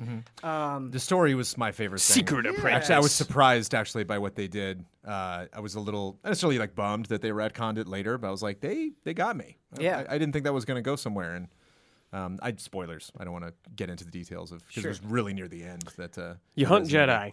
You do. Yes. That's what you do. Okay, so I actually, this is for a long time. Like I said, like I tried to get into Force Unleashed before, and I always thought Starkiller was so lame. There was just something about him that rubbed me the wrong way. It felt like a character that was trying too hard. But I really don't feel that way anymore. Like I feel like my Deacon, dude. my I know. opinion, Hell my yeah. opinion has completely flipped. And Darth Maul, dude. Where I have like I don't think he's like this amazing character, Sure. but I have a new appreciation for him in a way that I didn't when I was younger and in the Yeah, it past. sounds like you're playing this game. You're like, oh, this is better than I expected. Yes, exactly. It is exactly that sensation. And it's the interaction, some of the interactions between him and Vader, Brandon, I don't know if you remember, but they are hilarious because like the whole you're hunting Jedi, you do it multiple times, and he's like, Darth Vader is like, you are going to get obliterated. You are not strong. You are going to die. If you make it back, great, you'll fulfill your destiny. But like, he's just such an asshole to Starkiller. He's like, you are going to die, and then you go, you destroy that Jedi. You come back, and he's like, okay, they were nothing, and he like make fun of them. It's like that. Those two, they were trash. This next one, now you're gonna die, and it's just like this. And Starkiller, all he wants to do is appease his master, and it's just a very funny thing. The droid is pretty good. Proxy really wants to I don't kill remember a droid. Starkiller. Yeah, Proxy's weird because he really wants to kill Starkiller, and he like projects, kind of turns into different people, and so he'll look like Darth Vader. He'll give Starkiller a message, and he'll be like, "Oh," and he'll turn back into the droid. Oh, interesting. Changeling. Yeah. But it's just one of those games, and I think maybe it's the time of year where like, okay, the year's winding down. I'm getting into Star Wars. I'm just looking to have some fun, and I think if you're in that mentality where it's just like, I just want to like laugh at dudes ragdolling all over the place. If that is the state of mind that you're in, I can recommend Force Unleashed. We're going to do something on Frame Trip that I don't think we've ever done before. Oh, Huber might have. Keep me posted on when you play 2. Yeah, keep I me want to play posted. 2. I don't know if I'll go right from 1 into 2. I might. We'll see. Let me know. But let me know how it goes. Also, and this almost never happens, but I was actually playing the PC version of Force Unleashed, which playing it through the Origin Access thing, and you get the Ultimate Sith Edition, which is nice because you get all the DLC. Oh, you and get all like the that outfit. costumes, Yeah, I all that remember stuff. that It's sick nice. outfit. Yeah. But it actually looks much better playing it on the Xbox One X. So I actually just restarted, and I don't.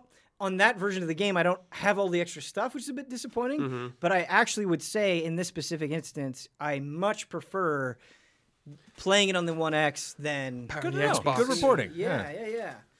Xbox. It was funny because, in addition to it looking much better, what was the driving force for restarting it is I was like, oh, Abby and I, we just finished Fallen Order. We're kind of looking for a new game to play. I was like, oh, let's try Force Unleashed. And, like, I'm just sitting there, like, throwing dudes with the Force and being like, ha. And she's like, this is so boring. Like, I can't. Like, the story's kind of cool, but, like, I can't keep watching you do this. So it was really interesting. I have one more thing to talk about on this Frame Trap as far as games go.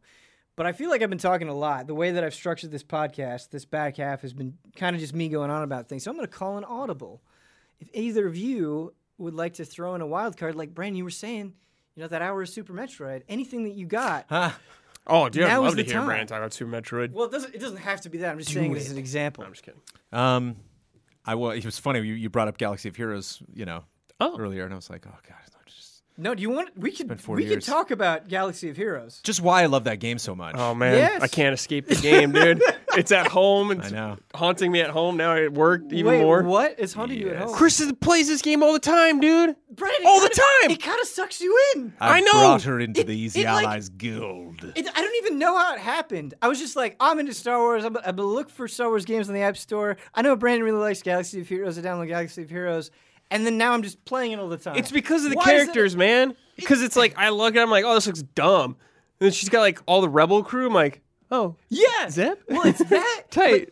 And You got Brandon, Chopper? I don't know if you agree with this, but like, there's no the classic fucking mobile thing. There's always like the carrot is always like right in front of your face. Oh, of course, yeah. You are always getting something And or for unlocking me- a new type of battle. For or whatever. me, where I am right now is the major carrot, the massive carrot. Actually, the even carrot beyond that is Commander Anakin Skywalker. So there's like Jedi Anakin Skywalker, no little kid Anakin Skywalker. It's funny that there's still like some major characters. No Mandalorian, blown away if they didn't add him. Give it time.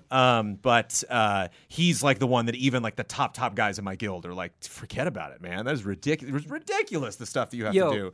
To tell get me, him. tell me about this guild. Tell me about these hardcore Galaxy Yeah, of let's Heroes get it. players.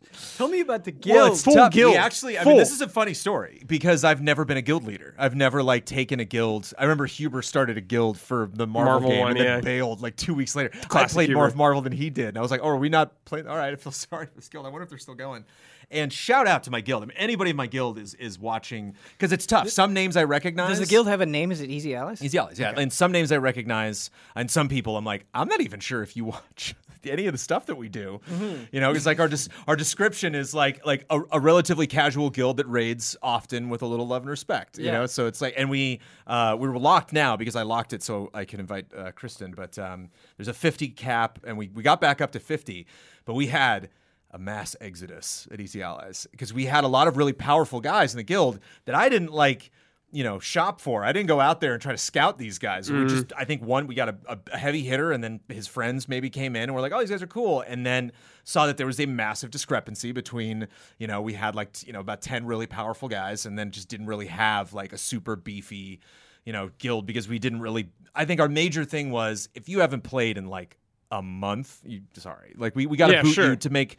I think that's standard. And it's guild not operating even to make room for people that Yeah. we want to like do the really big important things, but just to make room for people that want to play. They want to maybe you in the guild, or people that reach out to me like on Twitter or something, and they're like, "Oh, I didn't know your guild. I'd love to get in it." And so there's that like a bottom 10 players that will come and go. Somebody will jump in and then leave 5 days later because they're just like, I want to see if I can find a better guild. But I don't start the raids. I don't we have excellent officers. Shout out to my officers who like manage a lot of that stuff. Dude, is Brendan like forming the empire? That's what it awesome, sounds dude. like. I don't do much. I just control everything. Yeah. We believe in centralized power. But one dude took off and just a bunch of people left. I think left with him to go to another guild. Start their own. Dude, Brendan, you're sitting here telling me about like Galaxy of Heroes drama, and it's amazing that this conversation exists. Because I've just never experienced that before. I didn't even like when I raided hardcore in Wrath of the Lich King. I was not the guild leader, and I missed plenty of attempts at raids that we would do because it wasn't just, oh, we're gonna go do this one dungeon. It's like we did. Ulduar was like a month. It was just Yeah, it took a nonstop. long 2 time. months. We just kept going back and back and back and slowly itching our way forward. So if like I missed something, I already did that boss fight 5 times. I'm not gonna miss any like story beats. Or if you move on to the next boss, I'll see him the week after. And so it's interesting because there is difficulty to it, and you can definitely recognize good versus bad players. But it's been fascinating to me to kind of mitigate my expectations of what I should get in this guild. 3 of actually the most sought out characters that like you apparently just need to get are all from KOTOR. It's Dark Knight Revan and Light Revan, and Bastila Shan has like this ability where she just like gives everybody defense, and you just can't. If her and Jedi Yoda are on the same team, forget it. Like when I go through and cycle, like when I'm just doing like the arena, when I'm actually playing against other teams, not live, but like there's their established teams. If I see those two together, it's just like forget it. Like there's no. So you don't have There's these no characters. point. No, because what I chose to do and how I've leveled up in that game and why I'm like satisfied with my progress is like I had a clear goal for how I wanted to play this game. And if I was to try to go get Revan, I would have to drop everything. I had literally all my other teams would suck, but I got Revan, and I was like, no, I want to have my Rebel team be really good, not just the Red Bulls team of the Phoenix Squad, but like I have a team that's Biggs, Wedge, Leia, Han, and Lando, and I love it. And like, yeah, I could maybe throw in another person on that team that's really good, but like I just love seeing the 5 of them kick ass, and they all have guns, and so they're all like mostly just pew pew pew pew pew pew. It's like I think Biggs has one thing where like when he fires, like all the rebels fire. Dude, one of the funniest things to watch is the clone troopers also have that. So I have like all the guys from Clone Wars. Oh, okay. And when the Geonosians have the same kind of ability, they added this Geonosian guy, so you can have like 5 Geonosians in a group now.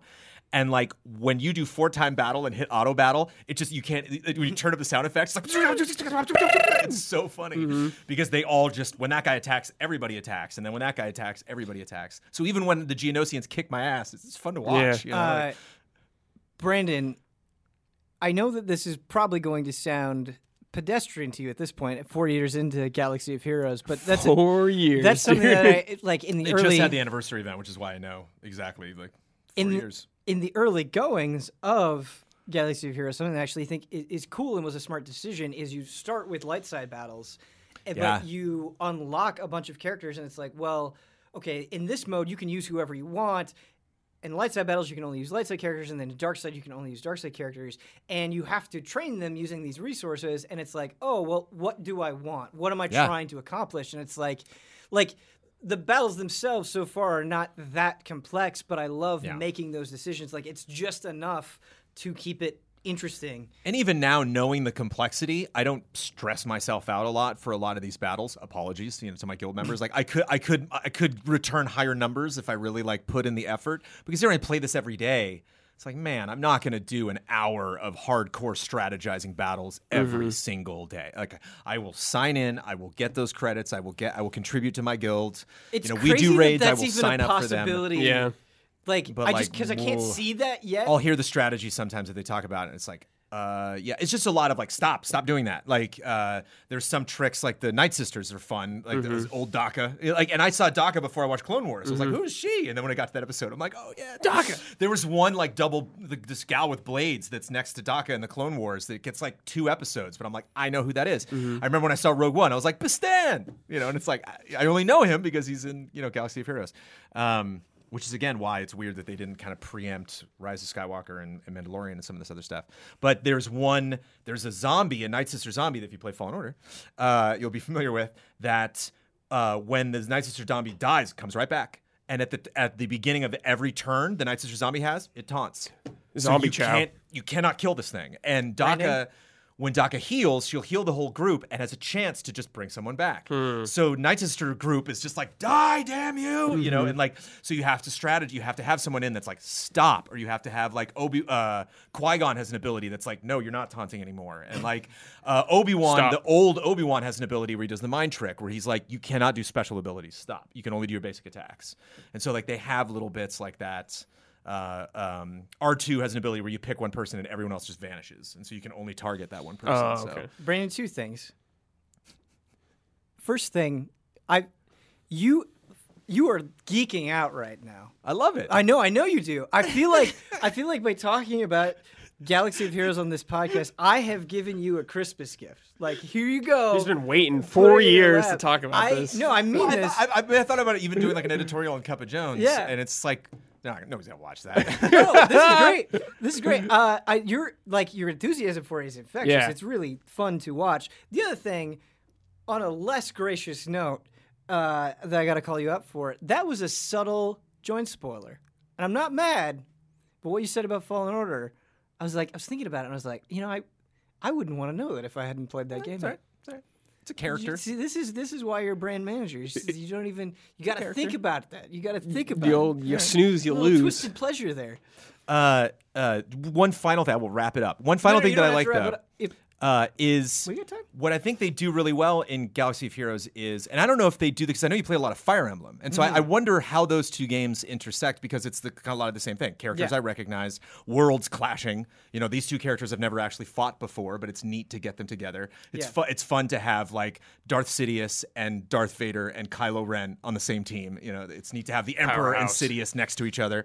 It's I specifically like put Darth Maul and his brother from Clone Wars, Savage Opress, like on a team. Dude, I love Savage, your RPing of Galaxy of Heroes. And it's like these guys don't really work well together. But it's like, I don't care. It's just fun to watch them fight. I think it's neat that the game, and like you mentioned Fire Emblem, you can compare extremely broad things about them. But obviously, Galaxy of Heroes, one crucial component is you don't have a map where you have to position or anything. Like you're just locked in battle.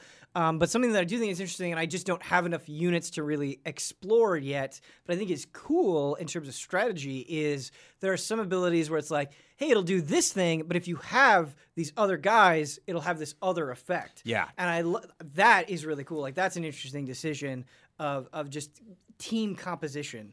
Some characters have leader abilities and others don't. So if you put that in that first slot on a team, so like I have my strongest team is a Jedi team, and Yoda's like the leader of that team. So like I like his leader ability that he gives everybody else.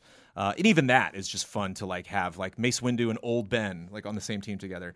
But what I really like is they have events that'll come up where you'll get really nice bonuses, but only nice bonuses if you have specific types of players or specific types of teams. And so again, it's just matching your expectations. Like you don't have to get these bonuses. You don't have to play that event. You just skip it, whatever, move on. Like there's plenty of that game that I skip on purpose, but it incentivizes you to invest in that team. You see the goal, you see the benefit of having a strong squad. They added Thrawn to the game, and that event is the Phoenix Squad. You got to have all of them built up. I went on, and there's 6 of them, so you can't have all of the Phoenix Squad on the Phoenix Squad team. You got to make that call. And I read a whole thread on the official thing that basically said Sabine versus Chopper. It's you need everybody else. It's basically that call. Whether you want him to tank or whether you want her abilities. Sabine's harder to farm and get, but Chopper's not that. He's like, I prefer Sabine. So I moved Chopper to my droid team, put Sabine on there. And it's just neat every time that Thrawn event comes up. It's like, damn it, I unlocked Chewie, but I don't have him like just classic Chewbacca, but I don't have him at the highest level because my bounty hunter team is so it's like, I look at the squads, my whole list of how everybody's organized, and it's like, what do I want to work on right now? I do think that is something, on one hand, it's kind of cool and appreciable. On one hand, it's like, this feels insidious, where not only do you have a ridiculous number of characters, but you have multiple versions of the characters, and so you'll get a character, and it's like, that's not the version, that's not the way that I prefer them. Yeah. And I feel like that can be a little bit frustrating. Like, it's neat that they get different abilities and they can serve different purposes, but it can be frustrating. I think it's frustrating if it's like clearly the thing that everyone is going to do and that should be the best thing. Where like I have a really solid Empire team. I got the Emperor as the leader, and Vader, and then the Red Emperor Guard, who's actually a pretty decent tank, and then Moff Tarkin, and then like the guy who's also in Last Crusade who blows up the shield generator in Hoth, and so he's like my 5th. It's like, okay, he's not great. I'm not going to put a ton of effort into him, but of all the Empire squads I fought against that really gave me a hard time, that slot is Thrawn. They're like, that you need Thrawn for him, and then he just makes the whole thing click. You don't like need him, and the Empire teams really don't. There's not a ton that you really need them for to unlock new stuff. But I like when those things come up where they're like, now you use Ewoks, and it's like, oh, my Ewoks team's actually pretty good. They're like, oh, fun. I'm looking forward to that event because I can do that. And literally for like half this year, I've been building up both Bossk and Jango Fett to like finally make that bounty hunter team good, finally kick ass on that Chewbacca event. And one thing that they changed is some of those events that used to be like seasonal things, like you had to wait and to when it came back around to use your Ewoks to get C-3PO. Now a lot of those you can just do anytime you want, which was a nice give. Maybe the two of you can help me with this. So Bossk, like I am familiar with the character, but sometimes I'm surprised at the prominence given to him. Like he's a hero in Battlefront 2, and I'm like, really? Yeah, like all those bounty hunters. Man. I'm not like necessarily against it, but does Bossk have more relevance in extended universe stuff, or is he just a character? He gets more shine in Clone Wars. Okay, so I just haven't gotten there yet. Yeah, he's in it. Yeah. Okay, but is he in it in like a good way? Yeah. Okay. All right. Like he's not the lead, but he's there. Okay. And like he's impactful. Well, we'll keep going on Clone Wars. Keep on trucking. We'll keep on trucking. He's a good tank. Yeah. Just a cool Dino Man. Yeah. Yeah. I mean, he looks cool. Yeah, he looks awesome. Yeah. I don't disagree with that. I just thought it was I want to be interesting. Bossk in Battlefront. That sounds sick. Apparently, Bossk at least at one point Was OP? Yeah. They probably nerfed him. Of all the characters, I'm tempted to play BB-8. Dude, BB-8. Dude, he's a character? Yeah. That's so sick. BB-8 next month. He's not in yet. He's not in yet. Dude, let's I know. play. BB-8 next month. I know. I have it, dude. Could we do I just have a it. really stupid like Battlefront 2 stream where we just Dude, yeah. I'm in. I got it. Oh boy. You know who's like, I mean, it makes sense, but like is so stupidly strong that when I'm playing him, like really, you gave him like all this stuff? Fucking Anakin Skywalker. Oh, sure. Just a terror. The chosen Holy one. shit. Anyway, Too old. Moving too on. Last thing that I really want to touch on really quick. Don't have too much to say, but I thought it was cool, and just like maybe another, like, hey, check this game out. It's great, especially right now. Path of Exile. So Path of Exile Cool. just launched out with a big new update, Conquerors of the Atlas. And I can't really speak about a large chunk of Conquerors of the Atlas because it's in-game stuff and I'm not there yet. But Is maybe this at some point we the can final talk about it. patch before 2? No. Okay. No. But every 3 months they have a new league, and this new league is called the Metamorph League, and I think you guys would What? get a kick out of this.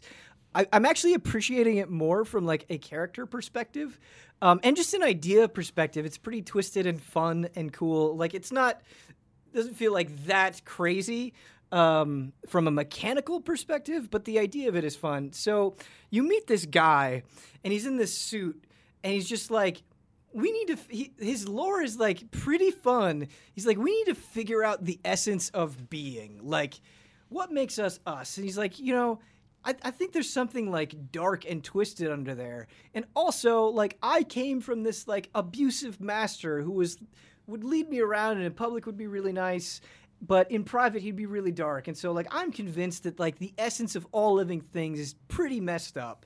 So what I'm going to have you do, adventurer, is I'm going to have you go and you will fight these monsters, and special monsters will be marked on your mini-map. And if you kill them, you'll get a body part. So it'll be like an eye or lungs or brain or whatever, and it'll have this vat. And what you can do is you will pick from all these body parts that you collected, and you have to pick 5 body parts, and you have to assemble a creature. And that's just a cool idea out the gate. Yeah, that is cool. It's just a cool idea, but what's Simon's Quest. neat is different body parts that you pick will add different modifiers. So it's like, well, if you give him this, he will be undead. Or if you give him this, he'll do cold attacks. Don't call me Mom Mouse. Yeah, or he'll have like charge or whatever. But then you'll get things where it's like, hey, if you put this thing in, like it'll be harder, but you'll get additional, items or currency or something. And so you're like, oh, cool. And so you can just like try to make it as difficult as you want, and you can see like on the side, like this is how much damage it'll do. And then it's fun because you'll just throw all these body parts in, and you're like, I don't know what's going to come out. And even early on in the campaign, it's like, okay, I'm just doing this league. I've got this fresh character. I'm not very far yet. It's still this exciting new element where it's like, okay, I'm doing this. I don't know what's going to come out of this vat. I don't know what kind of attacks they're going to do. And so it's this nice, unpredictable element. It's similar to other League things that they've done in the past on a most basic level, but it's still fun. I think the lore behind it is fun. It's cool, like early on, doing these fights and then killing them and being like, wow, you dropped really good stuff. It's just another addition that adds variance and I think some excitement in a game that has been doing that for like 6 years. And it's cool. It's just like completely free. Like you can just go and have an experience that a lot of people are having for free, make a League character, have fun. Yeah, it's just awesome. I just really like it. I think they did a good job. Right on. How long does it take to like get up to that level if I'm just jumping in and like I haven't played any of that? So that's something that I actually really like. Not just with this new Metamorph stuff, but like a lot of stuff that they've added in the past, it does not take long to get to. It's not immediate. It's not like you're getting it right off the bat, but a lot of the stuff that they've added in the game, not everything, you get pretty quickly. And so it's not like, oh, I have to get to level 60 to experience all this stuff. Like the beast hunting stuff, the silver coin stuff, the Metamorph stuff, the deviling stuff, like you get it at a pretty even clip, especially this Metamorph stuff. Like you run into this guy pretty quickly. And so like within an hour, you can get to him, I think. Something like that. It does not take very long at all. So I like that. The other thing that I think is really cool is, and it was just, again, we're talking about like usability and making things easily accessible, is he will just pop up when you have enough stuff to make something. Like, you'll be adventuring along and like you don't even have to think about it. It's just like, oh, he popped up, I guess I have enough stuff, and then you just do it. And so there's this smoothness. So you can just make it wherever? Yeah, you just make it wherever. And he's cool. like, he's in town and stuff, but he will just appear. Hey. Like, hey, man, you want to make a weird creature? And then there's also a button that you just have on your HUD to summon him. Cool. Like, whenever you want. And so I think that is really the key Accessible. about this Metamorph League stuff, is it's just right there. The thing I don't like about Path of Exile, and it's really a compliment, is like it's just so easy to get sucked in. Yeah, you're just like, you're just still playing. It's yeah.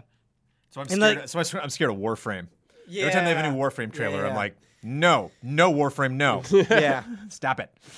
Yeah, I haven't had Warframe completely suck me into the abyss yet, but every time it's really fun. Yeah. Brandon, if you It play looks- Warframe, let me know. It looks super, super fun. Also play Path of Exile.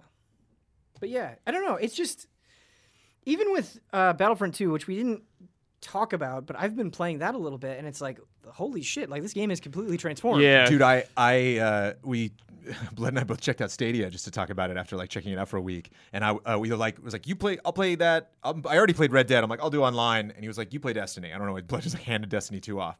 So I like booted up Destiny, and like that first new light piece I got, it was like, oh damn. No. Yeah. No. Right. No. Right. But yes, also. It's like a skeletal hand like coming out of the ground and grabbing you, which is its own bag of tricks that we can get into. But I do think it's cool that I can get on here and like I talked about Path of Exile before, but I can get on here and it's like, here's all of this brand new stuff in this game. I don't know. I like that. Before you move on to questions, Ben, I just want to say you're absolutely right. I apologize. I'm on a Star Wars high right now. I feel free to bleep that spoiler that I made earlier. Feel free to just Brandon, it's not just that ask big of a deal. Okay. I was just.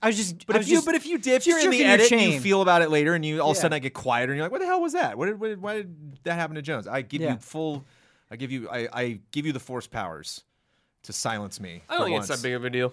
I don't think I it's that clearly big of a don't deal. because I said Yeah. it. But I I just get excited. I was just And giving it's- you shit, Brandon. And especially too, if you just are unfamiliar with some of these other things, like Galaxy of Heroes might kind of point you in that direction and be like, "Well, what was that character from?" It's like, yeah. "Oh, well, that's a Rebels guy.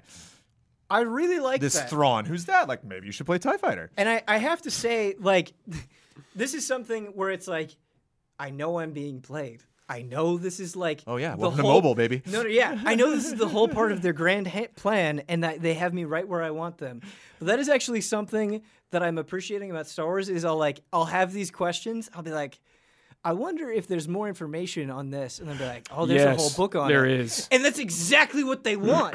And it's kind of evil. Ben, but I it's- didn't tell you. I told this to Jones. Fortnite finally got me.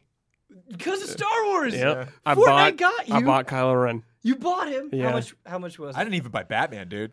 Well, you can only I hate Fortnite because you have to like buy the tokens like for you get this amount. Right, I couldn't right. just buy it right out. So Yeah. I spent 25 because I was like, dude, I can get like 2 skins at least though. But I was Okay. like, I've been waiting Sith years. Trooper or Rey? I'll probably get the Sith Trooper because Kristen got Rey, so I'll probably get the Sith There you go. Trooper. Yeah. Boom. But it's just like, man, I haven't bought a skin in Fortnite ever. Like, Yeah, I've been maybe waiting for the right one, and it finally came. I was like, well, here we go. They finally got me. You sons of bitches. I feel you, man, because I really like Kylo Ren a lot, so I get it. Also, I kind of want to check out this new Star Wars stuff in Fortnite. So if you, Yeah. I'll do some drops. We can drop. but you were speaking about stuff that is unfamiliar to you. I think the thing that is most unfamiliar to me isn't Oh! today we are talking about 2020, and Oh my God. It's go. really easy to Let's go. make Hotakes about next gen and 2020 because they're both crazy, and I know we've already done that already. But when I actually was writing out this Hotake and literally listing things out, I was like, oh, next year is more insane than even I had realized. Like when I had it all collected and staring at it at once, I was blown away. And I thought we would have some fun. This is like a pre-holiday episode of Frame Trap. So we're going to have some fun. It's going to be more lighthearted. It's not going to be like rah-rah, raise your pitchforks, Otake.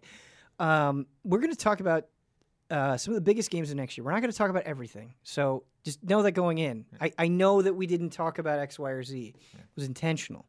We're going to talk about some of the biggest games next year, and I broke them down into 3 categories. Oh, cool.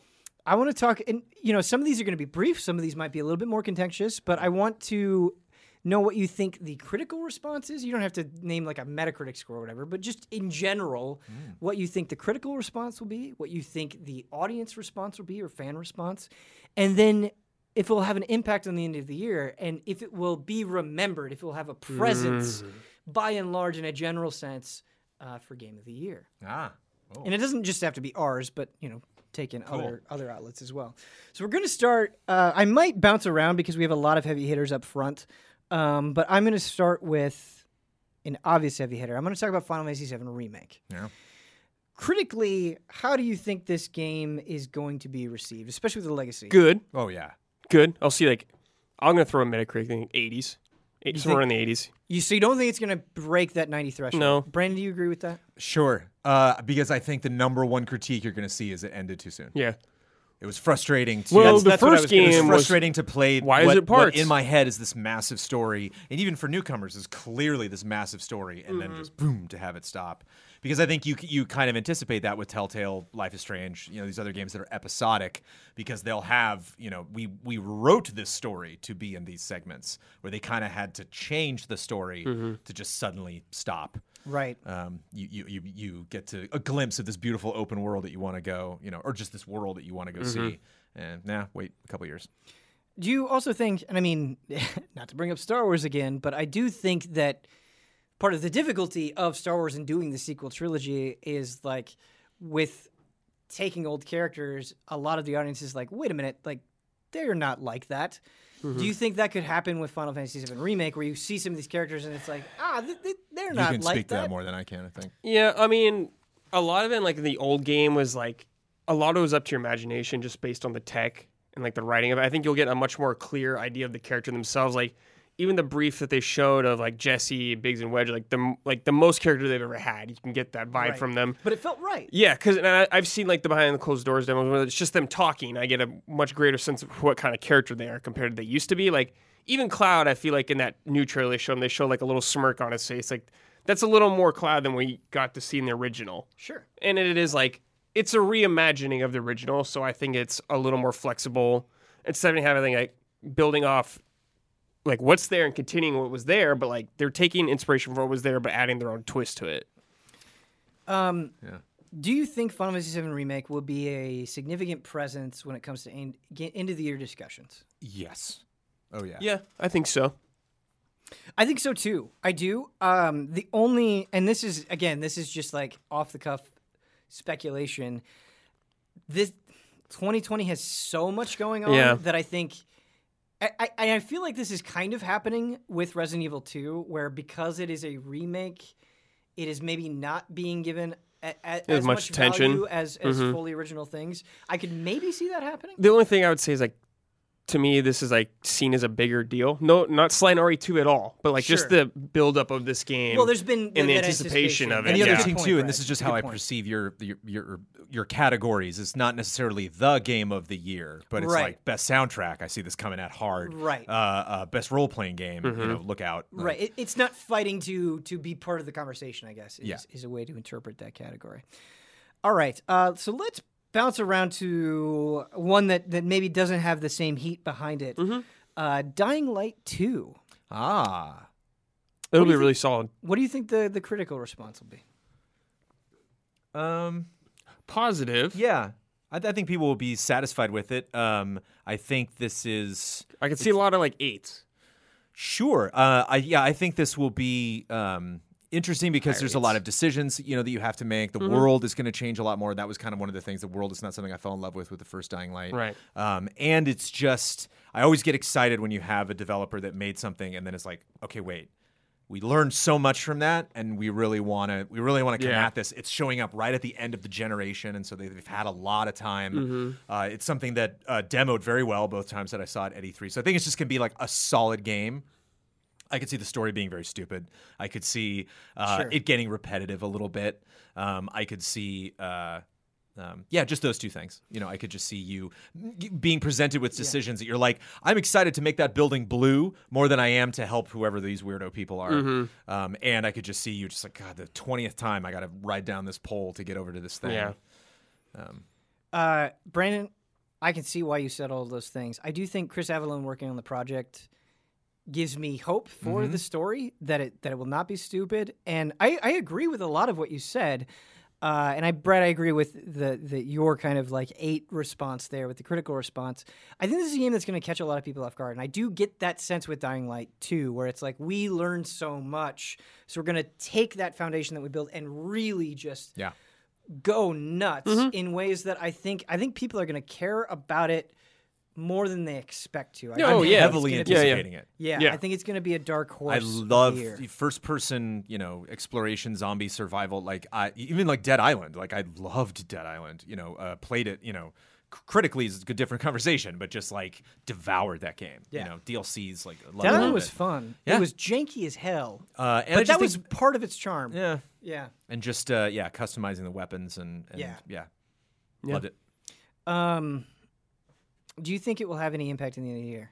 I'd be surprised. I'd be surprised too. Not necessarily. It's not even like a comment on its quality, right? But rather like it's just too much. There's too much stuff. Well, I think Resident Evil is got a lot of cred this year because people love Resident Evil, not because people are like, yay, another zombie game. Right. So like, I just think it's unfortunately kind of cursed a little bit because people are getting a little sick of that. Even Walking Dead is just bleeding viewers. Yeah. So. Cyberpunk 2077. Ding, ding, ding, ding. Gonna be big. Yeah. Gonna be everything. Yes to all your questions. Yeah. So, I mean, when you say that, I agree with you. I think it's gonna be yes to all those questions. Everything that we've seen, like, I do think / hope that this game will be something special. I do believe that there will be some much kind of like there was with like Witcher 3, a lot of people are looking at it now as like, oh, this is one of the greatest games of all time. And I think in a lot of ways, deservedly so, Witcher 3 is very special, but it had a rough launch. I can see that happening with Cyberpunk 2077, for sure. where they need to go and clean some stuff up, just because it is so ambitious, just because you can especially because it's on current gen hardware. I see criticism. There will be some things to clean up. About the story, because Geralt is such a strong protagonist. Right. Is so clearly defined narratively and by the previous games. Has this clear backstory. Even like when I was making relationship decisions in Witcher 3, where it was just like, hey, you want to get together? And I was like, we have a past together, don't we? And like, I don't know, because I didn't play the earlier games. And so, but I enjoyed, I could tell, like, okay, like that, I could feel the lore there that I just happen to be missing out on. Whereas you are creating your own character. So I could feel a lot of, that to me, Far Cry 5, that was one of the things that was kind of, there was like, hey, deputy. And I'm like, who am I? I'm literally an orb that holds a gun. I don't really feel like I'm a character in this world, or I have relationships with people. And I wonder if people can feel a little detached from it. And I also feels like one of those games where a lot of people are going to ask, what's this game trying to say? That it's.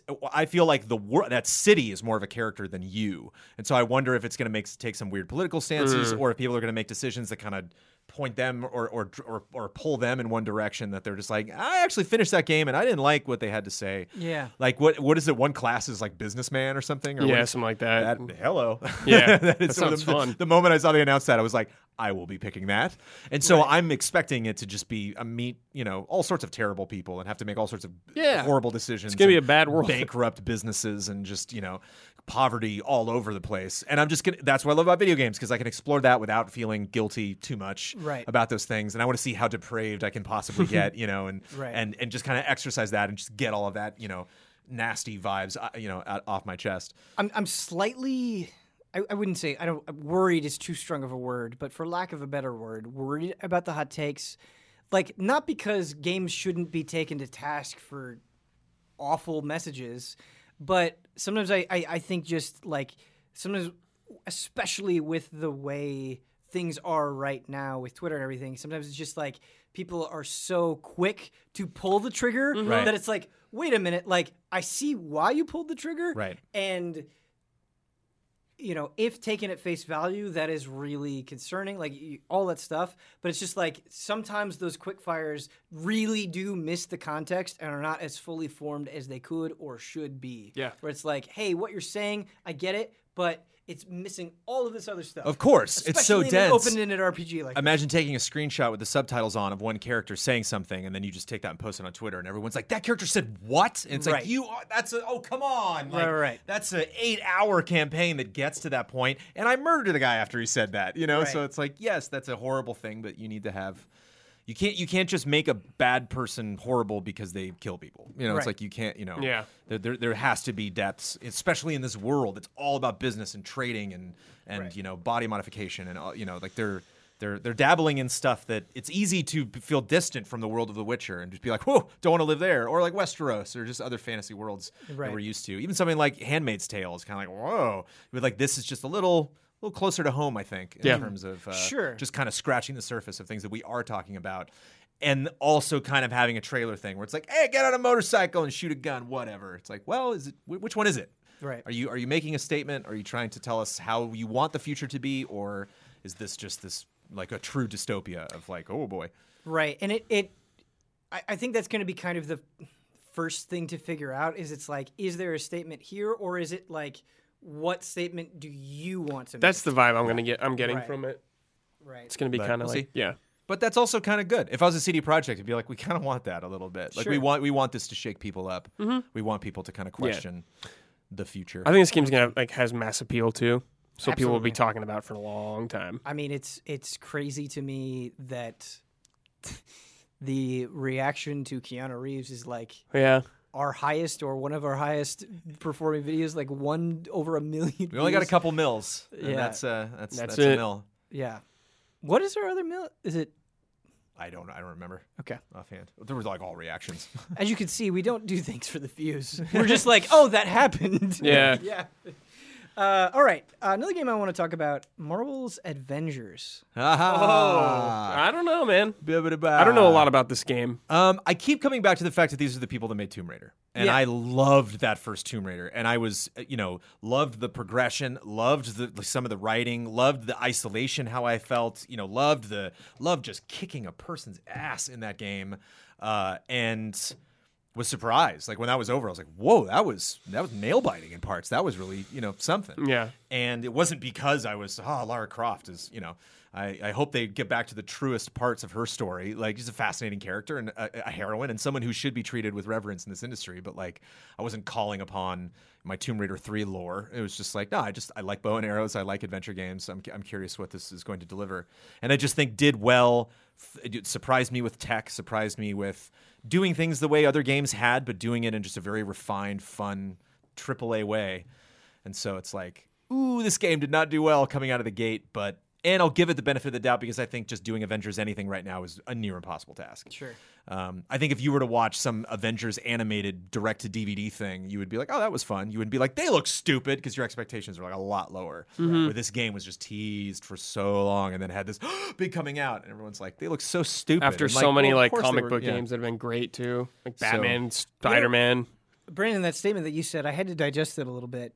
You were like, Lara Croft is a fascinating character, and I was like, like, I like Lara Croft. I think she's a cool character. I would even go as far as to say she's a good character, but is Lara Croft a fascinating character? I'm not sure. Not to me. I'd have to I think you can make She's a fine. case. I Yeah, really sure. do. I think you can make a case for it, but I'm not sure on that one. Yeah, I think I don't know how to feel about this game, dude. That initial response was so rough. But like you said, I do think Crystal Dynamics is very talented, and I think they could surprise people. And it just seems like them saying all the DLC characters are free is like, oh, this is there's gonna be a lot of characters in this. They're gonna it feels like they're gonna push this hard. They're just being so dumb about how they're selling it. We should have way more information at this point. Right. That announcement should have been, saying that Captain America's dead was just such a dumb thing. It was like, of course he's not. And what are, like having Banner and Iron Man argue, just like, I don't know. There's just nothing really unique here that to grasp onto. We're not at that. Marvel Girl phase. was finally, here we go. And now it's getting somewhere. But what I want to say, something to be excited about, something new, something fresh, something that more feels like Phase 4. This whole sensation that you're describing, Brandon, with Avengers, and I think you're doing a great job with it. That is exactly how I felt about Fallen Order, and I love that game. Right? Yeah. I love it a lot, and I didn't until I played it. And so I think with that in mind, I think going into 2020. Obviously, there are things that I cannot wait for, but in a way, I'm kind of looking forward to Marvel's Avengers the most just because it is the unknown for me. Mm-hmm. Like, it could really go either way. I'm curious. Yes, I'm very curious. Doom Eternal. And it will not win awards at all. Marvel? It might be nominated for like one of the voice actors, but I don't know. Yeah, I think that you're right. That game's not winning awards. I think you're right. Doom Eternal. Yes. Yeah. So I think this one is extremely obvious, but I thought of something, and I want to get your take on it. I think Doom Eternal is going to be incredibly well received. I have almost no doubts about that. But I was thinking, is Doom one of those series, especially now after Doom 2016, at this point, like, is it alienating in the sense that you're either in or out? Like, and that does not speak to its quality at all. It doesn't even I hear touch what you mean. Yeah. But, like, is Doom kind of one of those things where you already know if you're going to play and enjoy it or not? Like, right. are there people out there that are like, man, this really doesn't seem for me? Like, is Doom at a position where it's hard to get new people in? I think Doom 2016 was the point to get new people in. Right. And like now you know what you're getting. Right. Like, it's going to be great, but I know what I'm getting into. Right. Exactly. And so I completely agree with you, Brad. So I think Doom Eternal are like, I'd be curious. Let me know, dear audience, like, are you outside of the Doom bubble, and does it seem like at arm's reach to you in a way? And that seems like kind of the sacrifice of a game like Doom and other things where it's like they should be as true as they possibly can to Doom. Be as true as they can to 2016. Be true to themselves in making this. But 100%. It's a weakness at the same time because they are catering to specific people that like – it's like a really good restaurant. It's just like, oh, my God, that sushi is so good. Well, I don't like sushi. You're like, well – But then you won't like that restaurant. But damn, you should. Oh, it's so good. But that is exactly the approach that you want them to take. You don't want them to do this bland, trying to appeal to the biggest possible market. Like you want them to send the message that they're sending. I think they're doing a great job of it. But I always think that's interesting. Like I love hearing from the people that are like, yeah, this isn't. I can't. I feel a distance from it. I love hearing from those people. All right, let's do another maybe more contentious one. Bleeding Edge. Do you remember what Bleeding Edge is? Yes. This is the Ninja Theory game, right? Yes. Yeah. The multiplayer game. I don't really know anything about this game. It's like a first person. Is it first or third? Third. It's third like person hero action. Yes. Yeah, okay. Kind of. Yes. This game needed to launch the way Apex Legends did. Just boom. This game needs a second announcement. Yeah. This game needs to start over, unfortunately, because it got leaked and I think, man, in this industry, in this gen, one of the hardest damn things I think you can do is create a game based on how much you like our cast. To make a game like Apex, to make a game like not Borderlands, but Battleborn? Yeah, Battleborn. Even Overwatch 2, I think it can't just be Overwatch 2. There has to be something special about it, especially like if it's kind of a Doom situation, especially if you want other people who've never played Overwatch to come in and check it out. Right. And I think this is completely reliant on just how damn fun it is. I think that's like the only information that we don't have that we need. I don't care what the story is. I don't care what the characters are. I don't care what their abilities are. I don't care how good it looks. I need to see a streamer having a blast with it, or I need to read reviews that are just off the charts. Or numbers of people watching the streams or playing the game that exceeded expectations. I do think you're right. Like some sort of buzz would be really important because if it is reliant on fun, it's not easily accessible in a way that an Apex Legends is, where it's like, oh, I can just like easily go and download it right now and play it and talk to all my friends about it and get them on board and have it make sense. You don't have that. And so I agree it needs a second announcement. Or it needs to sell the characters in a way that it hasn't. Make you want to get invested in them? Of course, I'm partially responsible for this. It's like I'm not following up. I'm not looking for Right. information. But when it is showing up at these big events like E3, it's like, I don't remember any of your characters. That's not a good One thing. of the gals is a motorcycle. That's all. Sure, She's got like a big sure. wheel on her. That's all I remember. I think another guy's got a hook. That's a. I'm saying this in almost like a I feel for it way, but I think it has a tough road Me too. ahead of it. Me too. Hope it does good though. Halo Infinite. Boy, question. Just a massive big. Yeah, green- I don't know a what to massive think about big this green game. question mark. I don't know what this game is gonna be like. Like Halo is always like a big thing in name at least, and it seems like they've been gone for a while. Like really, they got to do something different with this. I just feel like Halo needs something different because I think 5 people are just like whatever. Even at like 4 people are just like eh.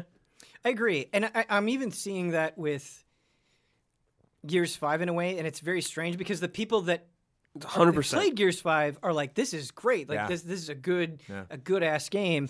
But I think Gears 5 is also at the same time struggling to win people back over and excite It them is.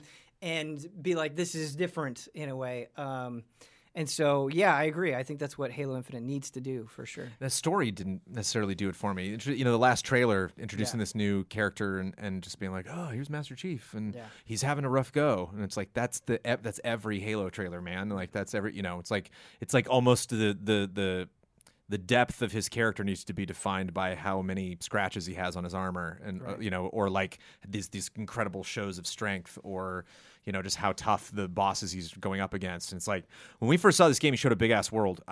You showed a warthog driving away, and the camera was very far away from that warthog. And so it's like, is that what the Infinite means? Is it just the big open world that we can run around, or is it multiplayer in a way that you haven't done before? Is it Destiny? It's like, what's going on? And so I feel like that intentionally we don't know that's going to be the next coming out. Destiny. Whoa. They need a gigantic hour-long event where they don't sit on couches. They play it the whole time. Yeah. And you just get, by the end of that, you're like, whoa, like that podcast the week after, it takes 45 minutes for us to even cover it. It's just like, damn, they showed a lot of stuff. But if they do a little piecemeal here and here, no one's going to care. Yeah. No one's going to remember it. Brandon, I completely agree. I think the next time that we see Halo Infinite, it needs to be big and people need to be able to be like, here is what this is. Yeah. Here are the details. But no rush. You know? Kind of a rush. I mean, if it's launching With their A next console. rush in terms of its launch date, but not in terms of like, it's been so long since we saw it. We all just kind of just dropped it. It's like, unless you're a giant Halo fan, like I'll pick up that fandom back again when they announce that they're going to make that thing. They're like, Yeah. oh, here we go. Okay. Yeah, I agree. But Halo has the luxury of doing that where it, But now that we know the Series X, now that we've seen that baby, it's like, okay, well, all the ducks are in a row for you to tell us, now that we've, potentially seen stuff maybe in engine on that console, or you're really saying like this wait till you see games that are running on this. I think the Series X is kind of making the right decisions where I was thinking about it this morning and I was like, I think Hellblade 2 is kind of the perfect thing to do at the Game Awards with the way that they unveiled Series X, where it's like the people that are probably watching this show are probably the same type of people that would have played a game like Hellblade anyway, and that trailer was pretty grabbing, but obviously Hellblade isn't this huge game, and so it was like the right scale. It won a Game Award. The actor who won that Game Award was in the trailer. Phil is known for making making waves at the Game Awards themselves, like the infamous appearances that he's made. But there's also still this huge window to have that event where it's like, hey, we played Halo Infinite on Series X. It blew them. Like, I don't know. The pieces are in place. I hope they're able to stick it. Gotta play that first Hellblade. We could do this for like another hour. So obviously there's going to be a ton of things that I've skipped over, a ton of things that I really care about. I can see them. You've got a big, and you're actually, I love that you're just kind of scrolling through based on the conversations that we're having. Yeah. And so I'm leaving a lot on the table, like Half-Life Alyx, Resident Evil 3 Remake, Bravely Default 2, No More Heroes 3. There's a lot of things here that we could talk about. Deadly Premonition 2, Ori and the Will of the Wisp. a lot of conversations we could have. The last one that I'm going to do. Animal Crossing. Okay. Do you want to do Animal Crossing? No, I don't. Okay. I honestly don't. Okay. You just scrolled and it was right at the top of the list, and then you scrolled it away. Yeah. Well, because it's not an interesting conversation. To be honest, It it's could not. be. No, Okay, it's all right, not. It's all not. right. Especially with your criteria, it's not going to win awards. It's not going to be. You want to talk about Doom Eternal? That's damn. You're a good player. You're not. It's not. let's talk about Ghost of Tsushima then. Yeah, that's. I actually when you brought this whole thing up, for some reason, that's the game that floated to my mind. Yeah, because I feel like there's both a lot to talk about and not at all, which is what makes it interesting. We've seen a lot of it, and yet I don't know how this game plays, really. Right. I don't know who I'm. Do I get quests from people, or do I just kind of run around the world? Like, who is there a central villain? Like, we kind of know he's an origin story. You know, he got beat down. He's literally a ghost because they thought he died. Right. We know there's stealth elements. We've seen him zip around and finish. We know about that blood tech. With so many shots of him with the horse, but we never see him like get anywhere. You know, like we never see like what ride, get off somewhere, walk into somewhere. Yeah, it's like we yeah. Seems what are stealth settlements stuff. like? Can I play this game entirely Japanese? I hope so. Yeah, I think you can. I would be Yeah, shocked pretty if sure you can. That'd be dope. I think I asked him. You're right. Yeah. We have seen a lot, kind of. But I also feel like the way that this game is presenting itself is really interesting. Where I feel like it's presenting itself in such a way where it's like you will care. Like you may not care yet, but based on the way that Sony has been marketing and releasing very specific types of games, and based on how they've been presenting Ghost of Tsushima, it's almost like they're making this bet where it's like, this will be awesome. Yeah. You know? They're That's why treating it's- this that's why it's very fascinating, different yeah. compared to Days Gone. Yeah. Like, think of how Oh they my rolled that God, game yeah. out. Yeah, It's, like, yeah. pretty different. You could tell right away that Days Gone was not going to be a Last of Us. Are you saying or that a Spider-Man? because they're presenting Ghost of Tsushima with this level of confidence? Yes. Yeah, I agree. But I do think with Ghost of Tsushima being a new thing, and this has kind of been disproven this year with this year's Game Awards, but I do think with all of the things that are coming out, like Final Fantasy VII Remake, like Cyberpunk 2077, like Half-Life Alyx, like Resident Evil 3 Remake, that do you think it will, like, is it going to be a game that's going to be like, oh my God, this is the best game of the year? Or is it going to be like, it was a good game in a year with really good games? I think it'll be one of the best games when I think about it, because I think about Sucker Punch, I think they're extremely talented. Yes, They've I been agree. working on this game a long time, too. And what I've seen of it, everything looks great. Everything looks great. If it's like an open world game where you're exploring this island in Japan, that's awesome. Like, I don't know if you're going to be in quest stuff, but everything they've shown, like, even I think it was last E3, they showed, like, him breaking into that building, like stealth killing people, then like the fight with the other woman, like all that stuff is really awesome. But then when we saw him like on the roof doing like ninja stuff, I was like, yeah, baby, this is great. This is great. I just want to know what leads up to that. You know, was there like multiple steps that eventually brought me to this point, or did I just Well, I think stumble across it? the whole like, oh, you mean like story wise? Yeah. So like, I believe it's the island getting invaded by, I think it's Mongolians or something like that. Yeah. Like, getting invaded, like everyone getting wiped out pretty much on this island, and like like you said, he survives it. Yeah. Becomes this like supernatural. Because that revenge story is delicious. It's gonna be, but yeah. it's not. They just haven't really. I'm So- not really able to sink my teeth into it yet. And so- one interesting thing is that when they first saw the gameplay, he was more of a samurai kind of. But Yeah. now when we're seeing him again, like later on, he's like a ninja, like how Yeah. he's playing. So I don't know if you're going to bounce between these two different types of like personas or something like that. One thing that I'm always a sucker for, and I immediately think of Final Fantasy IV with Cecil, and I guess I don't want to spoil this if you haven't seen it. Oh, but- his evolution? well, yeah, just I love. I don't feel like I do this enough. Is just taking a character that is trained in one discipline and then for very compelling reasons Learns a different. completely changes that discipline. I think that's what it's going to be. Yeah, I love that idea, and I think there's so much that you can do with it. Exploring this island is gonna look crazy good. It's like Sony first party. It's gonna That's be it, nuts. It's gonna look nuts. Yeah. Yeah. And it's interesting to see Sucker Punch, you know, kind of like bookend the gen, you know, like starting it out with Infamous Second Son. Yeah, was, they're like one of the first pretty- games we ever played in the PS4, and then coming back And now. yeah, one of the could be the last first party game on It's PS4. like poetry. It rhymes. It Yeah, is. it does. But it does. I mean, it does rhyme in the sense of like, you know, like Sony investing in Insomniac. Spider-Man was amazing. Sony investing in, you know, Naughty Dog, and like, man, they've done very little wrong on that console. And then here's Sucker Punch just waiting for their turn. It's like the talent show, It's like, and now Sucker Punch. We're all like, finally, And so it just, I think I have good vibes about it. And this is just our game. Like we talk about Tenchu all the time. Yeah. So I've been waiting for something like this. And I think it's when we talk about Game of the Year, I think it's gonna be one of those things where it's got its ups and downs, but like the quality level is just there. It doesn't sing maybe like some of the other crazy things, or maybe it doesn't have the depth of something like a Cyberpunk, but like, oof. Yeah. Wow, that was just a crisp, stellar game. I love doing these things because there's always at least one that I am completely wrong about. Like, that's why we gotta come back. Because like Horizon Zero Dawn, I was just like nah. Yeah. Loved that game. Yeah. Jedi Fallen Order, I was like nah. It has rebirthed my Star Wars fandom. So you never know what's gonna happen, and that's what's fun. Are we ready for some emails? Yeah. We're gonna close this podcast out. I even had good vibes about Zero Dawn, but I couldn't defend him because I don't know. It's open world and stuff. And you're like, oh, it's Guerrilla? Yeah. Like, Killzone's good, but... I never played any Killzone games, so...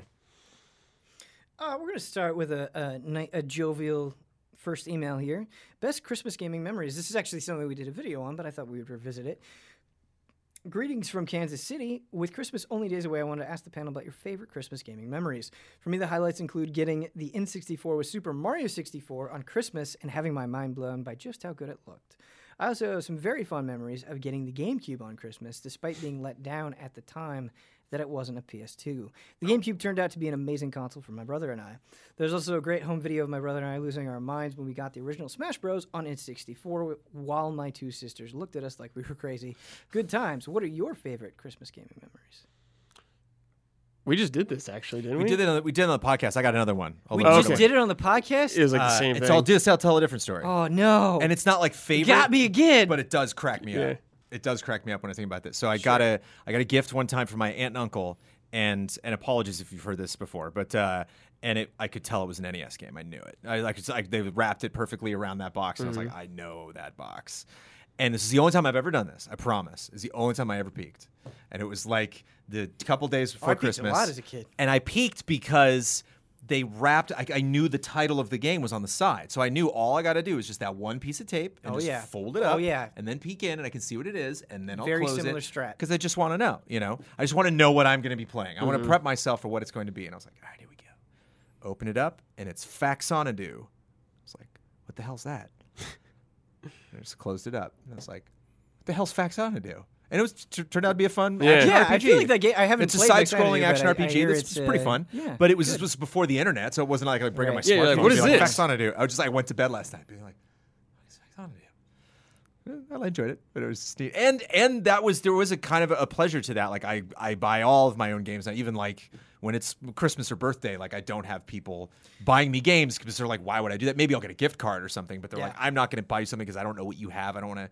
Even if they ask Amanda, does he have this? Man's like, I don't know. And so it was kind of a treasured period of just somebody be like, play that. And you're like, okay, cool. Let's try it. So I've told the PS2 story before, but kind of along the same lines, Brandon, that is actually something that I really miss and I didn't think about at the time, is like you'd be around other kids and like you would get different games and you'd be excited to talk about them and be like, oh, you got this, that's so awesome. And now sometimes when it's like I get a game at Christmas, it's just like you can't, you're an adult now, like you can't do it in the same way. And they're like, especially with Abby's family, it's like, oh, what'd you get? This thing, and you say it, you're nice about it, you talk about it, but they just have like no idea what it is, and you're just like, this is the end of that conversation. Yep.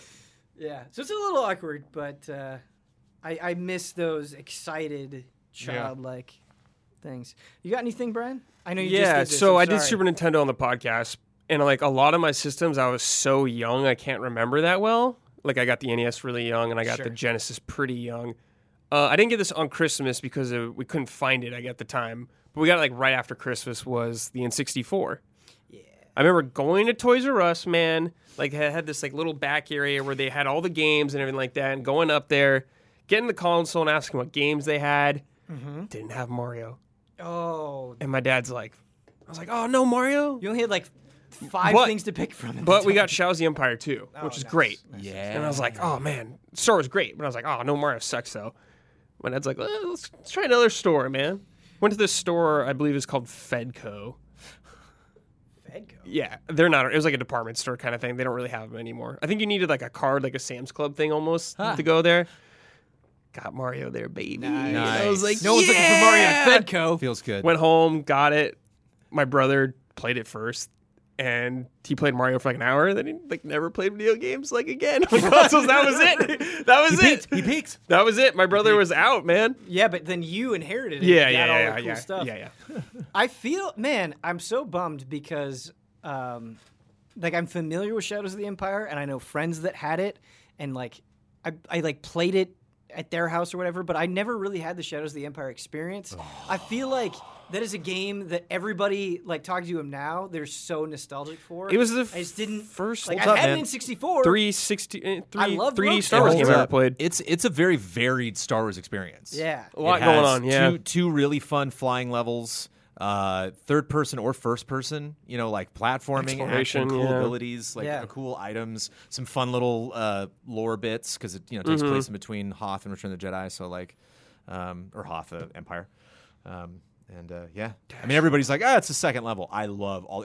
I think maybe my favorite level besides the second level is just like a jetpack thing where you have dude. you have a jetpack And there's Boba Fett, and you I think. Boba Fett's at the end of the level and you go like down a canyon and so you're like. Yeah, and you have to like sick. mod how much you're using the fuel because you land and then you recharge the fuel and then you gotta take off again. Dude, even the train and then, level. like, dudes are shooting at you from the distance, but you're on the jetpack, so you gotta dodge. Yeah, that's awesome. Fun. Don't like the sewer level though. Do you think I could appreciate? Like the what? Sewer level. You It's remember? creepy though, man. Yeah, The I Dianogas know, under the it freaks water. me out. I creepy. don't like it. Do you think I could appreciate Shadows of the Empire now? Yes. Yeah. Yeah. Okay. There's some- Okay. That's some- encouraging. That's Yeah. encouraging. Our next email comes in from Greg. Hey, allies.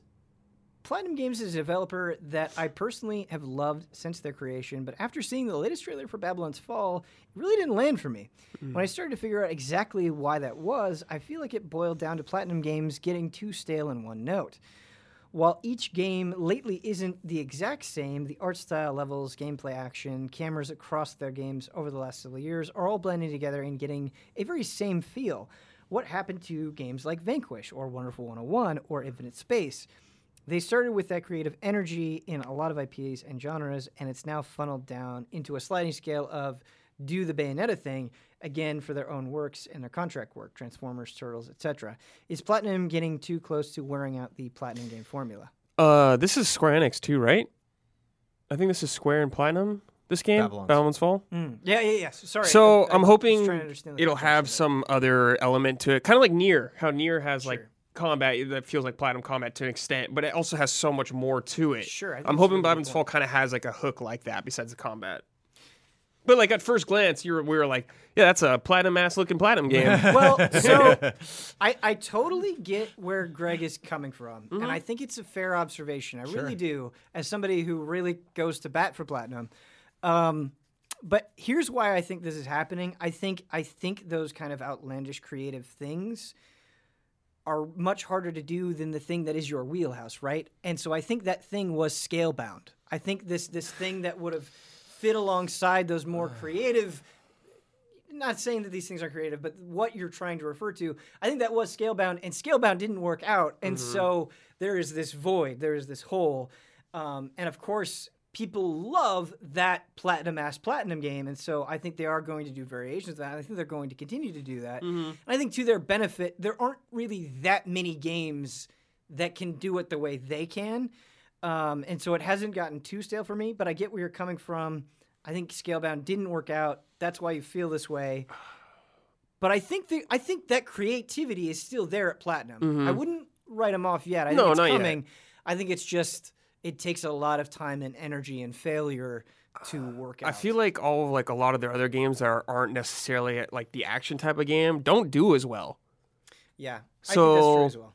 Like the action games seem to do well for them. So Yeah. I'm sure they're cooking up other ideas, but they do a lot of these because it works. They do really good at it. Yeah, and I do want to give a shout out to Astral Chain. Like I have problems with Astral Chain, but the combat you love. right, the combat I love, but that game tries things. Takes the Platinum formula and really does get creative with it in a lot of ways. I don't always think it works out, but the structure of the game, how it's presented, how the characters interact, like there is a lot in it that doesn't just result in Bayonetta again. Like it's much different For sure. than that.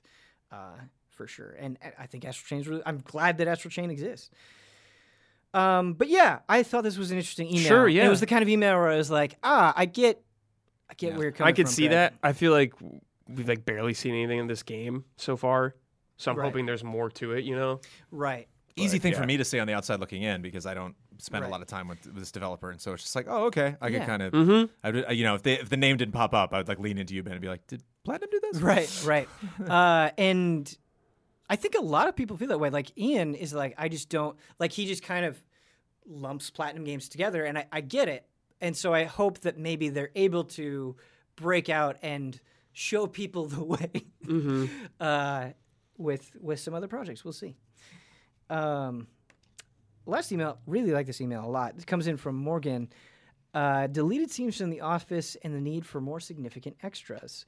Hello, Ben and Allies. Recently on YouTube, I found a channel that contains deleted scenes from The Office, with each episode's deleted scenes lasting between 5 to 20 minutes. It really is like getting a new episode of a classic show that I love. I sincerely think streaming services should have an option for extended episodes that contain this meaningful content. I would love to pay for it.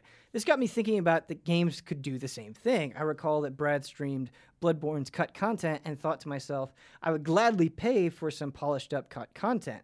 Does the panel think this is an idea worth implementing following a game's success? Something to include as an extra with the game, something that should never see the light of day. Respectfully, I feel like a lot of post-game DLC might be cut content. Because I always just think back to Artorias of the Abyss and how like all that was like cut content. They wanted to have like Ulasil in there. Right. It's like, we can't finish this right now. We'll do it later. So it's like, I don't know how many games have that. Where they're like, we had this idea, but we weren't able to finish it, so let's throw it on. Because pretty sure almost every game has cut content. Right. And I do, like, I really super appreciate where Morgan is coming from, because I love where the head is at here, and I want that. But with a TV show or a movie, it's just like, and this is oversimplifying it, but it's just like, this is a story that you can just see. With a game, it's like, okay, is it broken? How do the mechanics work? Like there, like how when you interact with it, like I feel like there are just so many more variables to consider. Yeah. That it's hard to just like give it to you. But something that Valve has done is included commentary into the games, The Portal commentary is fantastic. Yeah, Like, that's super cool. why doesn't this happen more? I just want to hear people talk about the things that's they made. really awesome. Put it in the game. Put it in the game. Put it in the game. Portal's fun because it's like a physical object in the world. So you go up to it and click it, and then they start talking. So that would be neat. You know, it'd be so much fun to play God of War, and you just go over, and there's like a little Corey's face. And Right. Boop, you know, like, And obviously, So all this this stuff area. is like harder to do than probably For to make sure. it seem. But yeah, why not do that? Also, like, or for Reach, you know, yeah, and that's re-released. You know, it's like Yeah. have a track that'll just cue when you go through certain hallways, and they'll start talking about it. something that I'm really loving about like just diving into Star Wars and learning more about its creation is just like the way, like looking at some of those original concepts for like Vader and Luke and Leia. It's like, whoa, that's way different than what they ended up being. I love that. Just seeing the iteration of ideas and being like, well, this guy was completely different, or we had to move this character and we thought they were going to be huge and they ended up being minor. I love seeing the transformation of that stuff in any way. And again, it could just be people talking about it and showing concept art or whatever. But I think that could be really cool. I do agree. A lot of times I play a game and you'll like look it up on Wikipedia and you'll see like the director and the producer and the composer, but there's a whole team of people working on it. And sometimes it's really hard to get a sense of like, how did you guys come together to make this thing work? And I do wish there was more of that. In the Yeah, I industry. wish more games came with like making of documentaries or something like that. Yeah. Those are great. That's like the best part of any wiki page. It's just like right at the bottom. Yep. Where they're like, so here's this weird story, and this was on hold for a certain amount of time, and finally happened. We got a lot of Star Wars snuck into this. Yeah. We got Galaxy of Heroes in this Pew, episode. pew. Yeah. Oh, it'll be back. Year 5. In 4 years. Ba-da-dum. Year 8. When they add the Mandalorian, I'll come back with an update. Mando. I'm having a good time with it, Brandon. I'm surprised. Yay, I'm glad. Yeah. I mean, I'm playing again, it super casually, but I hope you manage to keep that up. yeah. Which is why you haven't unlocked allies yet, right? That we can't. Well, I'm like, you unlock allies at like level 18. I'm like level 16 or something. So the moment you do that, then you can use my characters for Krista stuff. told me so, like, Brandon was OP. I want to just put you in a wheelbarrow and just just put, guide you through that game. That sounds awesome and kind of terrible. Like the way that I'm playing it is like, oh, I'm in line or waiting for something. Like, I'm not like actively sitting down and putting a lot of focus into it. But yeah, fun episode. Thank you so much, Brandon and Brad. Yeah. Brad doing double duty on Frame Trap. Yeah, man. We are down on people, so it was so nice of you two. Like Holidays, I was like baby. desperately reaching for people to come into Frame Trap. So thank you both for agreeing to do this. If you want to learn more about us, please go to patreon.com/easyallies, where you can choose to support us and keep this thing going. You can also learn more about all of the great things that we're doing, like new shows, like Huber's Prison of Love. Yeah. Shout out to you. Shout out to that, where he locks somebody in and they play a game, and they love it. If you want to send an email address, the email address is askeasyallies@gmail.com. One more time, I said that very fast. It is askeasyallies@gmail.com. Thank you so much for watching. Until next time.